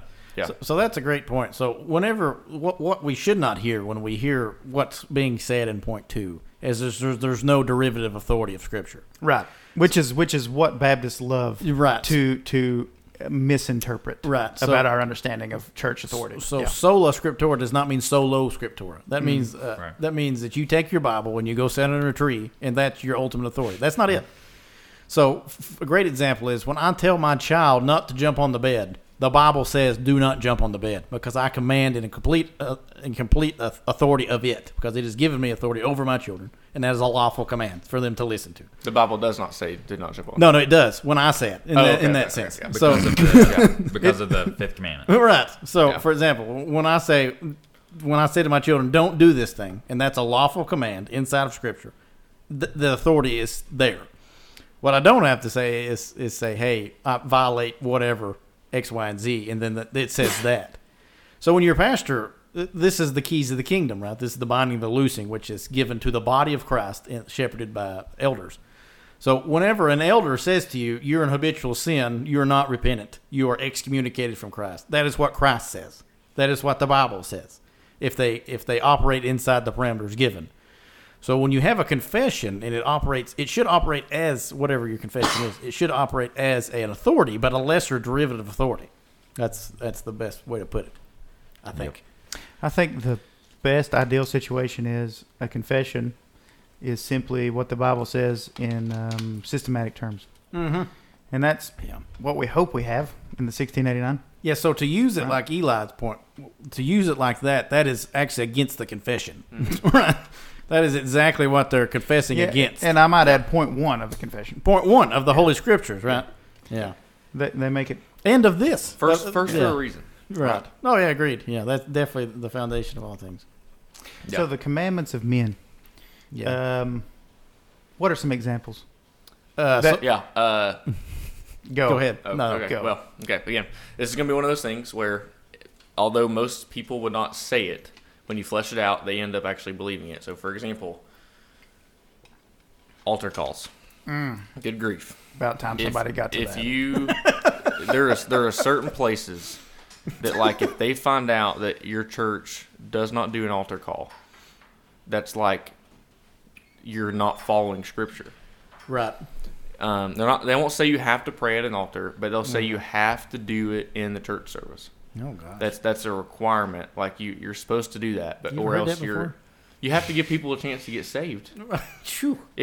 Not explicitly, but it's necessarily contained. Oh, there you go. Right. I see what you did there. Yeah, so that's just one of those assumptions I think. And again, I'm not saying that's everywhere, but there are places that they won't say it, but it's like you have to do an altar call. Yeah. And if you do a some sort of invitation, like a response, if it's not in an altar call fashion, it's like that's just wrong. Yeah. I've literally heard people associate churches that don't do an old-fashioned altar call with just a Calvinist church. Mm-hmm. Like those if there's video right now, you would see the eye roll that I just had. So that's just an example that comes off the top of my head. It's just one of those assumptions for men that we have to do, but yet it's like you grow up and it's just so built into you that you're like, wait, I didn't see that anywhere. Yeah, that's a great point. So a commandment of men is anything of which is not contained in the moral law of God, which they command you to do. So if you're Pentecostal, that means don't cut your hair. That's the command of men. Or if you're, so whatever it is, like don't partake of caffeine or whatever else that the moral law of God would not bind you to, that man and his commandment would want you to. So you can think of the priesthood of Rome or the way in which that you should do X, Y, and Z or whatever. That's the Korban rule. That's actually given in Matthew when Christ says, for the sake of men, you keep their commandment, but you nullify Scripture. That was Moses. They had the Pharisees said they have oral teaching handing down. And he's directly contradicting that. He says, no. So what was the Korban law? The Korban law... I'd have to go back and look. So the Korban law was what you say, you violate the fact that you should store up and give something to your parents to support them. Yeah, I was thinking so. And then you say that what's for that is Korban, given to God. So they've established this idea, and again, it's not a... Which they claim that comes down from Moses. Right? Exactly. You have to look into it a little bit. It's not exactly super clear in the New Testament as far, but the word Korban, I think what it was you have this responsibility to care for your parents in their waning years. Yeah. And you're not doing that. You nullify the clear equity of the Mosaic understanding of you and your parents. I could be way off here, but I'm pretty sure that's what it is. That sounds right. And basically you give that to the temple. Yeah, so Christ, that's a great example for you to give. So Christ himself, that's the way he handles Scripture. He says that what you are bound to is not in anything other than the Holy Scripture. Anything of tradition of men that cannot be shown by it is not inspired or binding. So that's a direct application against Rome and what it says of the oral apostolic teaching. That's a direct application. So when they say that and they say, well, I do not find it in Scripture, I say Scripture is wholly sufficient for this task, nor do we need you or any kind of ecclesiastical body, because Scripture in and of itself is clear and authoritative. So that's what Christ is saying in essence when he says those things. And that's exactly what point 2 is saying there. So just because anybody says other than Scripture does not mean that you blindly follow that. The only thing in which you blindly follow is Scripture and Scripture alone. You don't blindly follow that either. Right, but you don't blindly follow anything. That's the key. So if it says, so for example, God doesn't have to justify to Adam why he shouldn't eat the fruit. Agreed. Yeah. So he says, don't eat the fruit, and he says, okay. So that's what I mean by blind obedience. You don't have to say, well, reason me through why I can't. He says, because you've commanded it. That's why you can't. Right. So that same way, that's what's binding upon us. Agreed. Anything else? Point 2.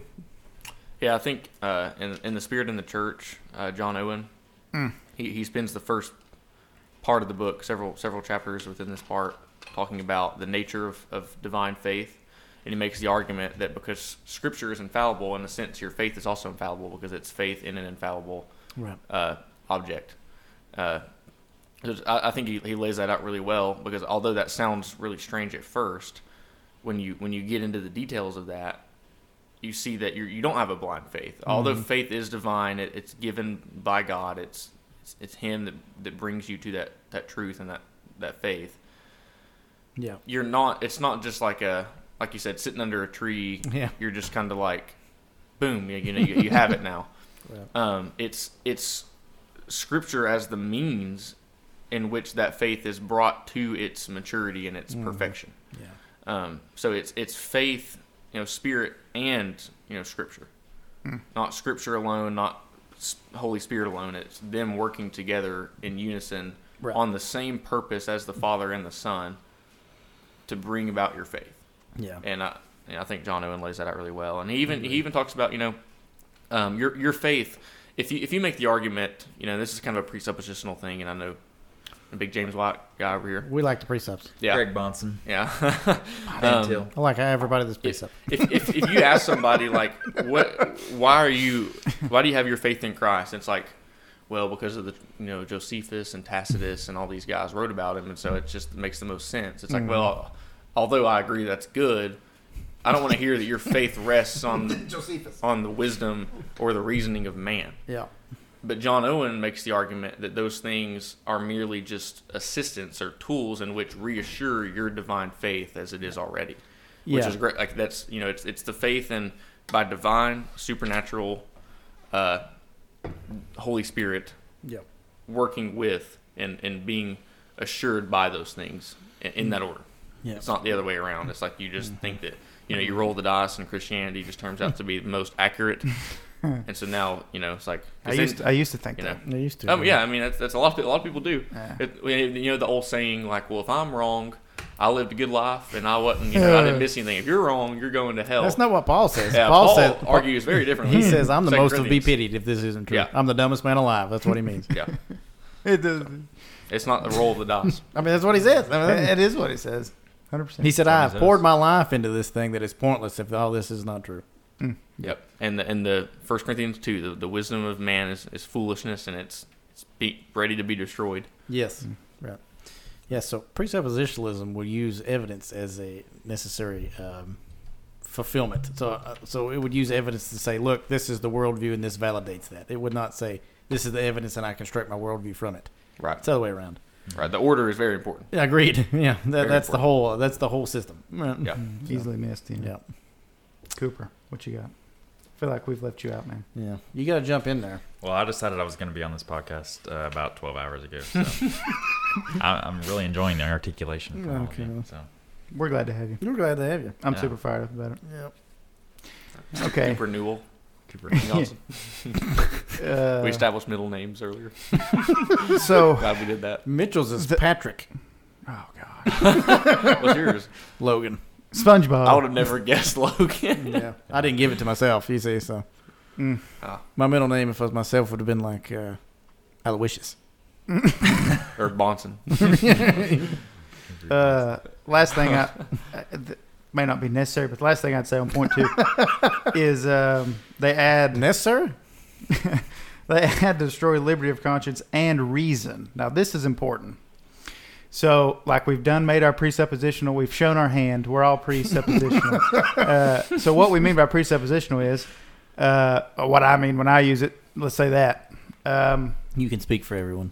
Okay, I'll do my best as the Pope. The use of logic and reason cannot bring you to a scriptural understanding, ultimately, of almost any doctrine. So, the Trinity is reasonable. It's logical. It's not a contradiction. It's a mystery, right? Mm-hmm. So we submit to it because of the high standard given to us and the authority that is over and above us. The same thing about human nature, I think. I submit to the fact that human beings are totally depraved, even though some surely appear better than others. And I can go and maybe reason my way towards others better than, some others. That being said, the destruction of reason through blind obedience, I think what they mean is, you take out of the equation completely the fact that you, as a minister of Christ, to some extent, as an evangelist, as a pastor, to whatever extent, you are actually obligated to bring people along in the faith. You're not obligated to hold it above them and say, I know this makes no sense to you.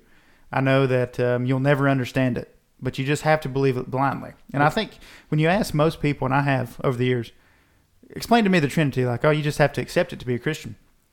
And I've literally heard that more than once. Or so what about Christ's death? Like how does that work? He's human, he's divine. What's up with that? All these mysteries of the faith, right? That actually are central to your walk with God, in my opinion. Like it's just like they do a Rome thing. They say, well, that's just what they say, and I've always heard that. My mom told me.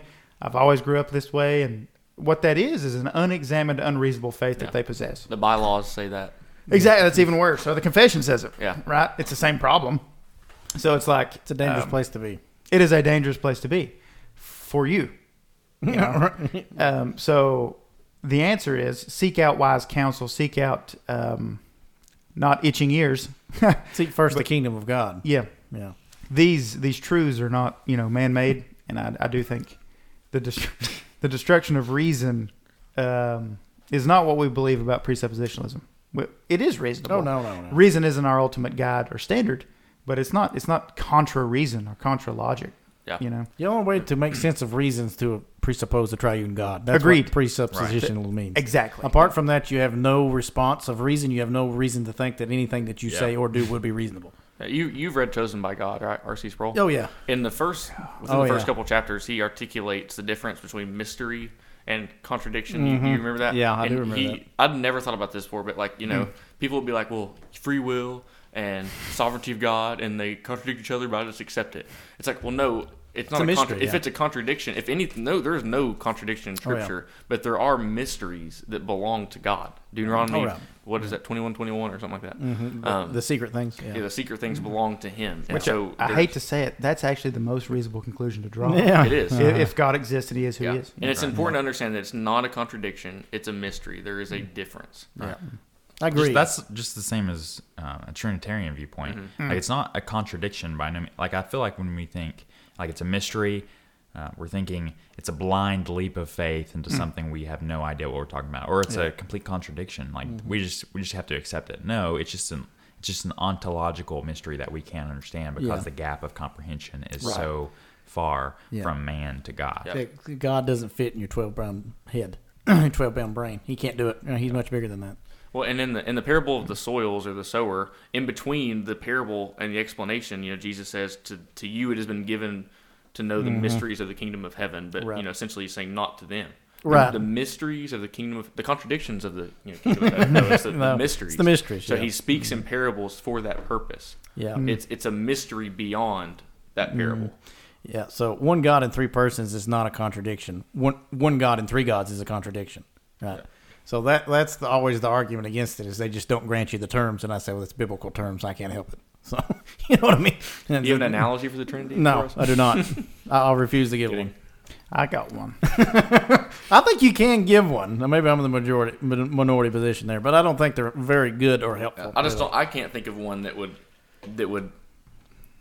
You can think of some that would be God in three persons, but you can't think of one that's God. But each individual one is still fully God. I prefer subsistences myself, but like that Lutheran YouTube page, like they have a great video Lutheran on the satire. Trinity. Yeah, they have a great video on the Trinity. Patrick. Agreed. Yeah, Patrick.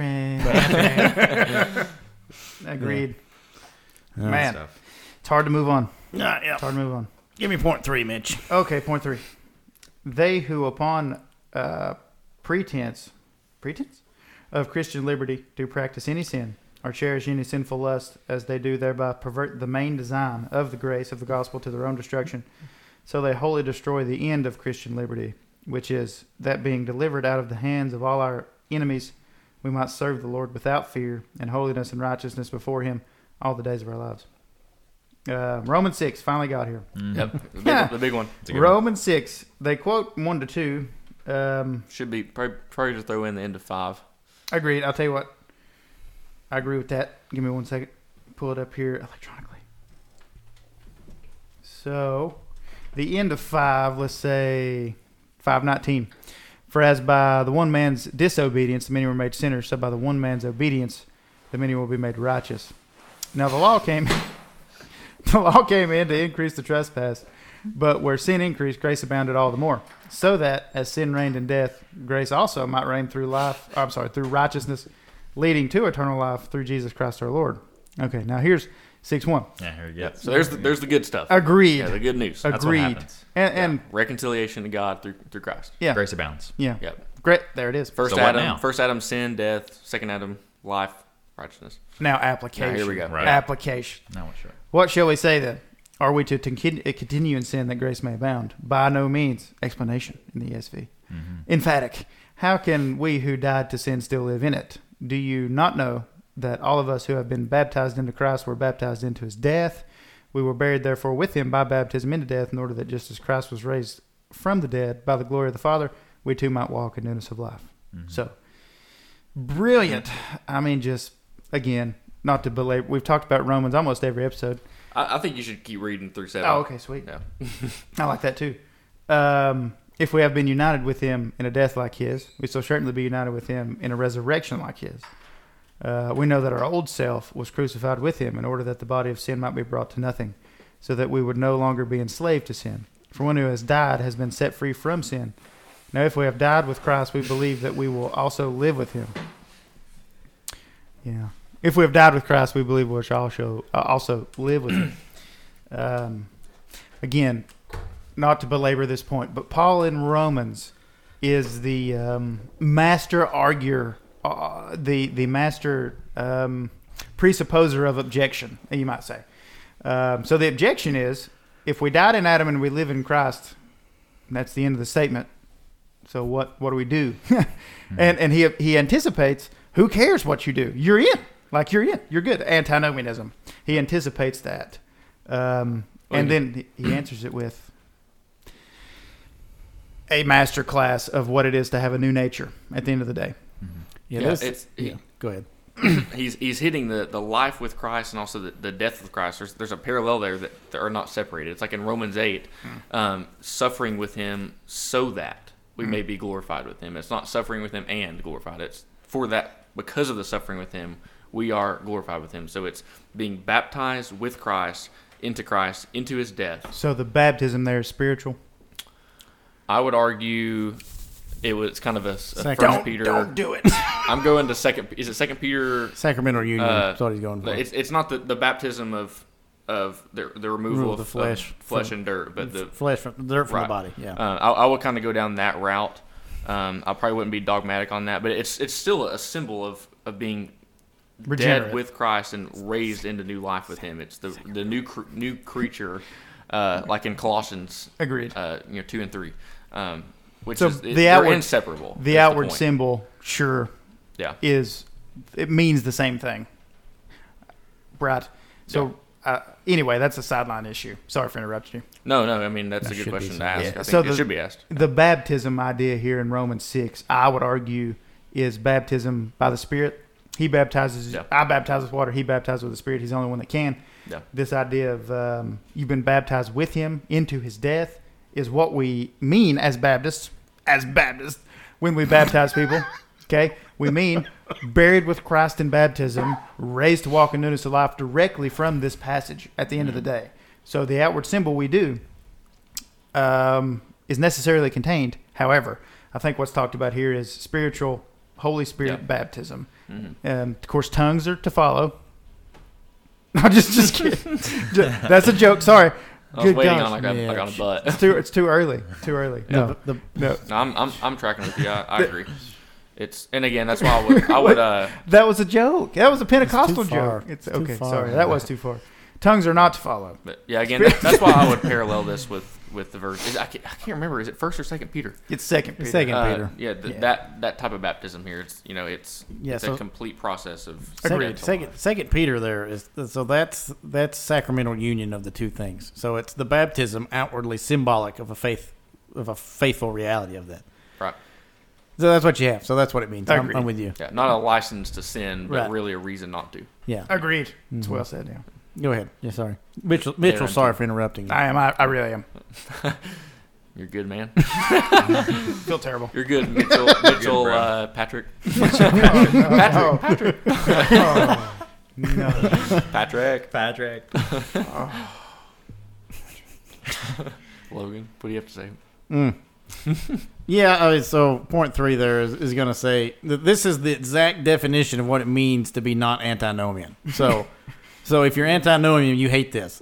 So your liberty given is for the abandonment of holiness and righteousness, which are not necessary. Can you clarify on what antinomian? Antinomian is the definition. Yeah, so antinomian in its definition means no law. Nomian law, against law. So they're going to say that because you are in Christ, there is no now moral obligation for you to obey God. That's going to set you completely free from God's moral law, and then any kind of adherence to it is legalism. That's not all what the Scripture teaches, and that's not at all what's being confessed here. They're saying that Christian liberty giving for you in Christ is so that you would be holy, right? Fear and holiness and righteousness before Him all the days of our life. So the idea of being in Christ, being set free, of giving liberty in these things, is for that purpose of complete and perpetual obedience to the moral law of God. 1 Peter 3. My bad. It's 1 Peter. It is 1 Peter. Okay. 1 Peter 3. You were correct. Yeah. So, which we could read that since somehow baptism gets brought up. It was me. First, What's you? Yeah. so 1 Peter 3, we'll start in 18. For Christ also suffered once for sins, the righteous for the unrighteous, that he might bring us to God, being put to death in the flesh, made alive in the spirit, in which he went and proclaimed to the spirits in prison, because they formerly did not obey when God's patience waited in the days of Noah, while the ark was being prepared, in which a few, that is 8 persons, were brought safely through the water. Baptism, which corresponds to this, now saves you, not as a removal of dirt from the body, but as an appeal to God for a good conscience, through the resurrection of Jesus Christ. So not as an outward sign, but as an inward reality married to the sign. That's what Agreed, that means. agreed. It's a tough. So that's a sacramental union. That's what I mean. Okay, so Matthew 28, go make disciples, baptizing them. Yeah. What's that baptizo right there? That is outward. That's the same baptism the apostles do. That's the Acts 2 baptism. That's just baptism. I hate to be this guy. I think it's water baptism. Oh, for sure. I agree. In the, 100%, but it's the nations. I think it's all kinds of people. Build the church as I told you to. Great Commission. I'm not comfortable saying that I go and baptize people by the Spirit. Me neither. That's a very charismatic. You can't do that. Yeah, you No, can't do no, that. no, you can't do that. So that's why I'm water baptism in that passage. So that's the reason, as a Baptist, Agreed. you ask for profession of faith. You're saying, is this a spiritual reality than which you have accepted? Okay, this is the outward manifestation. This is a sign, a communication of grace to you of a spiritual reality. And those two things are united in Scripture. They're not separate. yeah. Although Yeah, I agree, but- you're baptized by the Holy Spirit. I don't think Right. that's our doing. No, you can't do that. What united means is not baptismal regeneration. No. Not ex opero operata. Because not the work that I do performed, the yeah. work and then the Spirit responds Yes. to some extent. The exact opposite. But Yeah. yes. So, yeah. Agreed. Yeah, That's and coming up. That's coming up. And I got a question on your antinommy and Yeah, go ahead. thing too. If it, Fire away. anything else on that one? On that? No, we're going to Okay. stop on that So- one because we'll go for a long time. Yeah. So yeah. Okay. So Psalm 1. Blessed is the man who walks not in the counsel of the wicked. His Yeah. delight is in the law of the Lord. Mhm. And on His law he meditates day and night. Yeah. So walk me through a modern application of that right there. The modern application would be the same application given there. So Okay. whenever we read law in the New Testament, it means multiple things. So whenever we read law in a lot of ways, it means the Old Testament economy or Old Testament fulfillment of those things. So the law has a priesthood in Hebrews. So he comes not of the law, right, of the priesthood according to the law, but of Melchizedek. What that means is the Old Testament economy. What he means there when he says, I delight in your law, that is the moral commands of God. Okay. So we still delight in those things. We're not talking the Torah here. No. Okay. So he doesn't mean I delight in your complete and perpetual priesthood for all eternity. He means that. So what he means, He actually, some translations add precepts. right? So on your precepts, I meditate day and night. I want to say Yeah. So- Other psalms say that too. Right. Psalm 1 is just the first thing 119, in my yeah. head. But, Uh-huh. yeah. yeah. Yeah, so it's a great thing to meditate upon the law and understand that you've been saved to the command of it, right? And that's exactly what's going on in Psalm 1. So David delights to do the things of God. So there's no antinomian as in like Christ has set me free to disobey him. Christ has set me free to obey him in the things in which he sets down. The commands of Christ are the same Old Testament commands of the moral law. Right? That's what we're trying to get at in chapter 19. The same thing that's commanded in the Old Testament is exactly what Christ is telling you to do in the sense of the moral command of it. Yeah. And that's what you're set free to. So I think practically it would look like reading through the Old Testament. From knowing the Ten Commandments. Well, even say from Exodus 20 to 30 ish, with the application into that society in that time, Mhm. and then taking the equity of that. Oh, for sure. So yeah. like when I read the laws about slaves, like I don't have slaves. I don't want slaves. I'm never going to have slaves. You heard it here first. However, the application of that, both from you take the equity of like I find myself in a similar situation with my employer, for example. I'm a slave to them in some extent. It's a voluntary thing, but how should I act towards them? And you see the New Testament equity of that in masters and slaves in that conversation. Like you as an employee / slave should behave in this way with a good conscience towards God, doing all your work towards Him. If you find yourself having authority over others in some sort of business capacity, it also speaks very heavily as to how you should function in that. That's just an example. And I do think all of Christ for all of life means taking all of that, Is that a sweater vest? taking all of that equity to some extent and applying it to yourself. Some's easier than others, right? Like the bull a kid in its mother's milk thing. Don't know what to do with that. Don't be a pagan. Okay, I can do that. Yeah. Yeah, never mind. I can do that. Okay. That's his most broad act.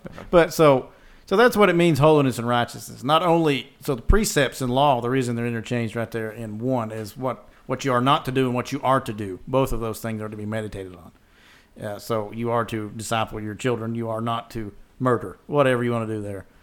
So that's the reason precepts and law are interchangeable there, because it's both negative and positive. Yeah. Yeah. Yeah. I'm picking up what you're putting down. Okay, good. Smelling what you're stepping in. Yeah, so the main point to get out of point 3 is that, so the practice of any sin. So you can't say this is sinful, I have liberty to do it, or cherish any sinful lust. So it's like, I got this pet sin, I really like, whatever, X, Y, and Z. I'm going to use my liberty to hide that and to fulfill that lust. That's against Christian liberty. That's something wholly other than Christian liberty. And it destroys it, yeah. Right. Yeah. And it destroys it. That's the destruction of Christian liberty. Yep. Good. Yeah. So, Christian liberty. You have the freedom in Christ to build a Christian conscience based on the Word of God, right interpretation and dividing of it, and then not to submit to regulations. What's interesting in Colossians, like you quoted earlier, is that it includes the majority of Catholic sacrament. Like, it's funny. Yeah. Like that. It's great that you bring that up. So, whenever we submit to a Korban rule, to a commandment of men, we don't have liberty to do that. You have liberty to say that Lord, God himself is the Lord of the conscience, and you cannot bind it. You have obligation then to not obey that. And so, sorry. Go ahead. A question. Yeah. So somebody comes to me and says, I like to drink 3 beers versus 4, or 2 versus 3. Okay. And we have that very nuanced conversation. Mm-hmm. Versus someone who says, I think Jesus was a created creature. So you see the difference in how liberty interplays. Just drink the 2 beers and don't be a Jehovah's Witness. No, what I'm trying to say is, it's sometimes what you hear with Christian liberty is, like a guy I worked with one time. We were working a storm and we drove by this very large, very obviously charismatic church, and he said, "Well, at least they believe something, right?" And I said, "No, like no, I don't think they're better off. Like they're worse off." No. That really blew his mind. But at the same time, we had just come off a conversation about alcohol, so it's like the difference of my response between someone who says Jesus is a creature and someone who says, so what's your opinion on how many beers can I drink? If you use that liberty of alcohol consumption, if you use that for drunkenness, or if you use that as a sinful lust of drunkenness. So, for example, you say, the Bible gives me freedom to consume a beer, which it does. In any honest reading of Scripture, you have freedom to do that. So if you're going to say, I'm going to do that, but I'm going to do that in the purpose of getting drunk. So, for example, let's say, as I have liberty, I want to abuse that. I wish to buy enough alcohol and drink it fastly enough where I will get intoxicated. And let's say that your wife comes in and interrupts you, and then you got to go pick up the kids. That's still sin, right? Yeah. So that's the sinful lust idea. And at the end of the day, that's concupiscence, or the level of sin at desire. We're not going to get into that. But what you have there at that point is like, I wish to use these things in which God says I can use and distort them for their ends of wrongful meanings. Mm-hmm. So, for example, I use this quite a bit, and this is pretty comical. So if an old house, like an old lady, an old widow says, I buy heroin to clean my toilets. Okay, probably shouldn't do that. Probably not the wisest thing to do, but, have at it. I can't bind your conscience for that. Versus, like, I have a heroin addiction and I buy heroin. So that's the difference. Agreed. The difference is the intentions and what you plan to do with that. So what I'm trying to highlight is the difference between a legitimate conversation about liberty and wisdom and nuance and all that versus straight heresy. So liberty doesn't mean, he's got a good heart. He's a super nice guy. Like, none of that matters when it comes to heresy. So we're not, we're not nullifying. There is objective standard and truth that cannot be violated, and it's actually pretty lengthy doctrinally and morally. You know, that being said, Agreed. I think that's really what people think of. If they ever think of Christian liberty, it's more so like, Yeah. long dress, short dress, Right. beer, Sprite.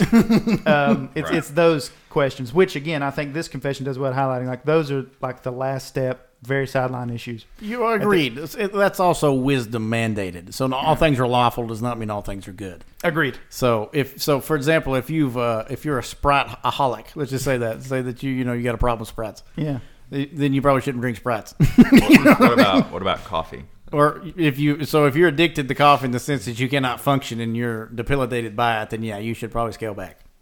Yeah. So in itself, you know what I mean. So alcohol's a good one. Alcohol's a great thing. so So if you're prone to drunkenness, or if that's a sin in which you struggle with, you shouldn't drink. So for me, So a great example, if you struggle with lust, you shouldn't go to Burning Man and witness. You know what I mean? Because there's going to be a lot of half naked people out there, for example. So I'm just saying, like you get wisdom of that liberty. yeah, but you are free.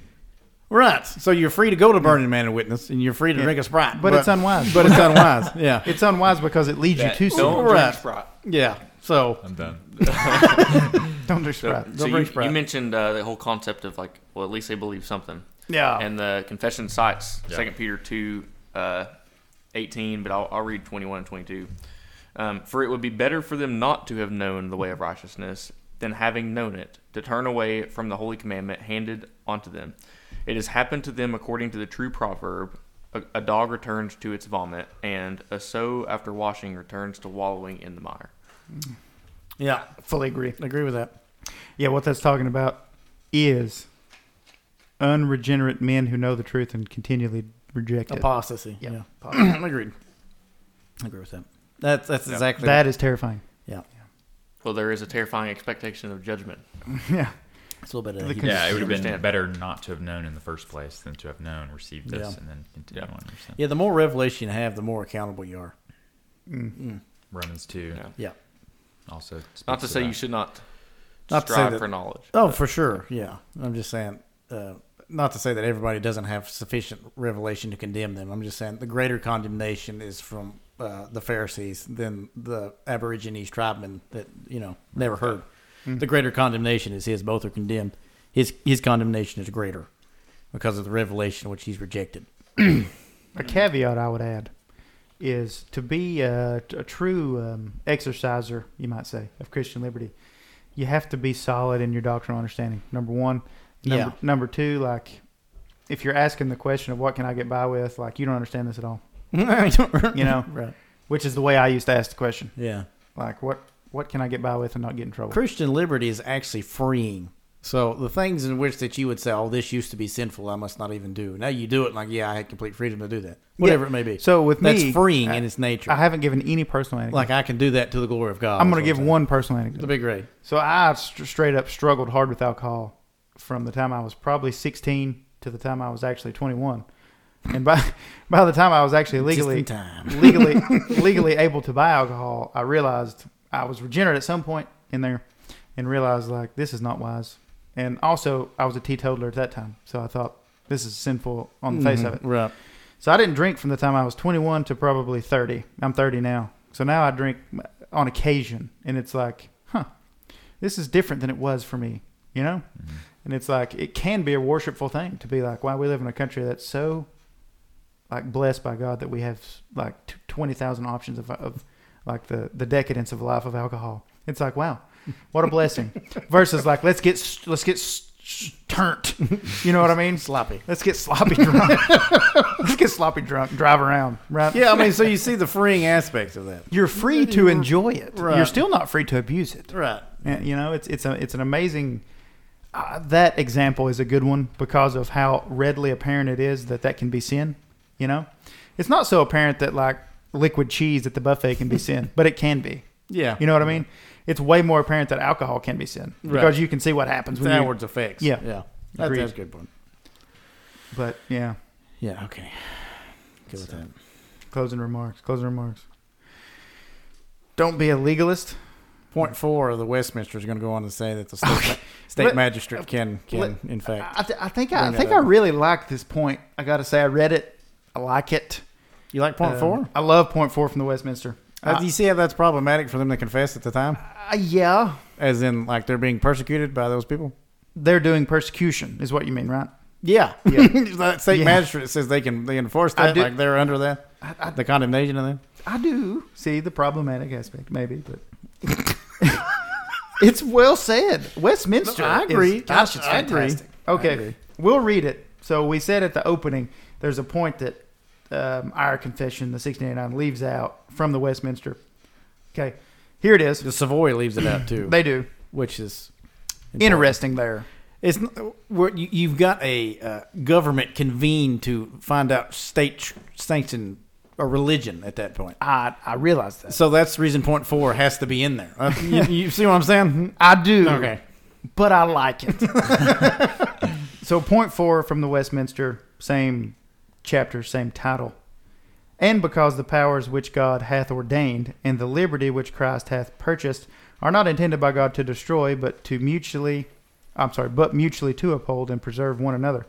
They who upon pretense of Christian liberty shall oppose any lawful power, or the lawful exercise of it, whether it be civil or ecclesiastical, resist the ordinance of God, for their publishing of such opinions or maintaining of such practices as are contrary to the light of nature or to the known principles of Christianity, whether concerning faith, worship, or conversation, or to the power of godliness, or such erroneous opinions or practices as either in their own nature or in the manner of publishing or maintaining them are destructive to the external peace and order which Christ hath established in the church, they may lawfully be called to account and proceeded against by the censures of the church and by the power of the civil magistrate.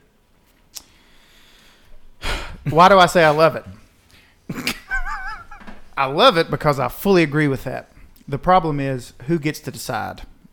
And so I think they're actually correct in asserting that. As much as I'm a Baptist and I understand the history of the Baptist persecution by Presbyterians, and I understand it in the English context, moving over to the continent and the breaking away from Anglicanism, and I get it. However, I think on its face, this is a true statement that truth, objective truth about Christ and morality can be known, and a consensus can be had, and rebelling against it should have consequences. That being said, the struggle is who gets to exercise that, who gets to decide which heretic gets stricter punishment. I mean, it's a can of worms that I think is still wide freaking open to our day. This can of worms is wide open in the conversations that men are having today about church and state. It's wide open. This is at least a very defined position that says there is an objective standard that's over and above the state and the church, and if it's violated, both the state and the church can act. Right? Yeah, so they're saying that the civil magistrate there is forcing everyone to be Presbyterian. Yep. That's exactly what they mean by that point. It is. And that's exactly what they mean by point 4. That's the reason Savoy leaves it out. I realize that. They're saying that the civil magistrate has the authority to say, hey, you Baptists have to be Presbyterian. I agree, and that's what they did. That's what they did. So do you agree with them? No. Okay. But that's because who gets to decide? Like, I agree with it. Like, I would love to say you can't be a pagan in America. I would love to say that. I would say it's against the law for you to be a pagan. Right. So, okay. So maybe just less specificism. I don't know. I'm not. I don't have the ultimate answer. It's a tough question. So let's say for example the civil magistrate there. So let's say that for example that you've got the majority now, and you're going to force Presbyterians to be Baptist. No, I don't think that's right. I don't. Okay. Yeah. But again, that's because let's say let's say somehow I get to say. So point 4, the way in which that I would agree to that is a robust understanding of sphere sovereignty and understanding of ecclesiastical authority, which I think they have. They do, not them, not Westminster. I mean, Westminster does not. No. Well, Westminster comes out of a context, and it's correct. It's a state. I would not agree church with that. Connection. Yeah, to some extent. But so the reason I say I like it is because I'm a presuppositionalist, and I'm being consistent. Like I'm being consistent to say, is there a sphere where Christ's rule and reign should not have influence? I agree. So what I would say is the civil sphere of what you have to say is I think that murder should be legal or abortion. So let's say it that way, and you have exact which it is right now. Right. For example, so you would say the civil sphere can never say that. The civil sphere can also never say who should and should not be baptized. That's a mixing of the two spheres, in my opinion. I'm all about sphere sovereignty. Yeah, Right. right. So I'm just saying, I agree with you. So we talked about derivative authority earlier. We talked about ecclesiastical authority, the binding and the loosing there, the giving of persuasion of which the church should do. I'm sure I'm going to take flack from all my Baptist bros. Okay, I'm not saying it doesn't need thought, wisdom, maybe even striking from the confession like they did. Oh, they have to. I'm just saying in general. They're under active in persecution. They have to. They have to. I don't know that we have to, bro. That's what I'm saying.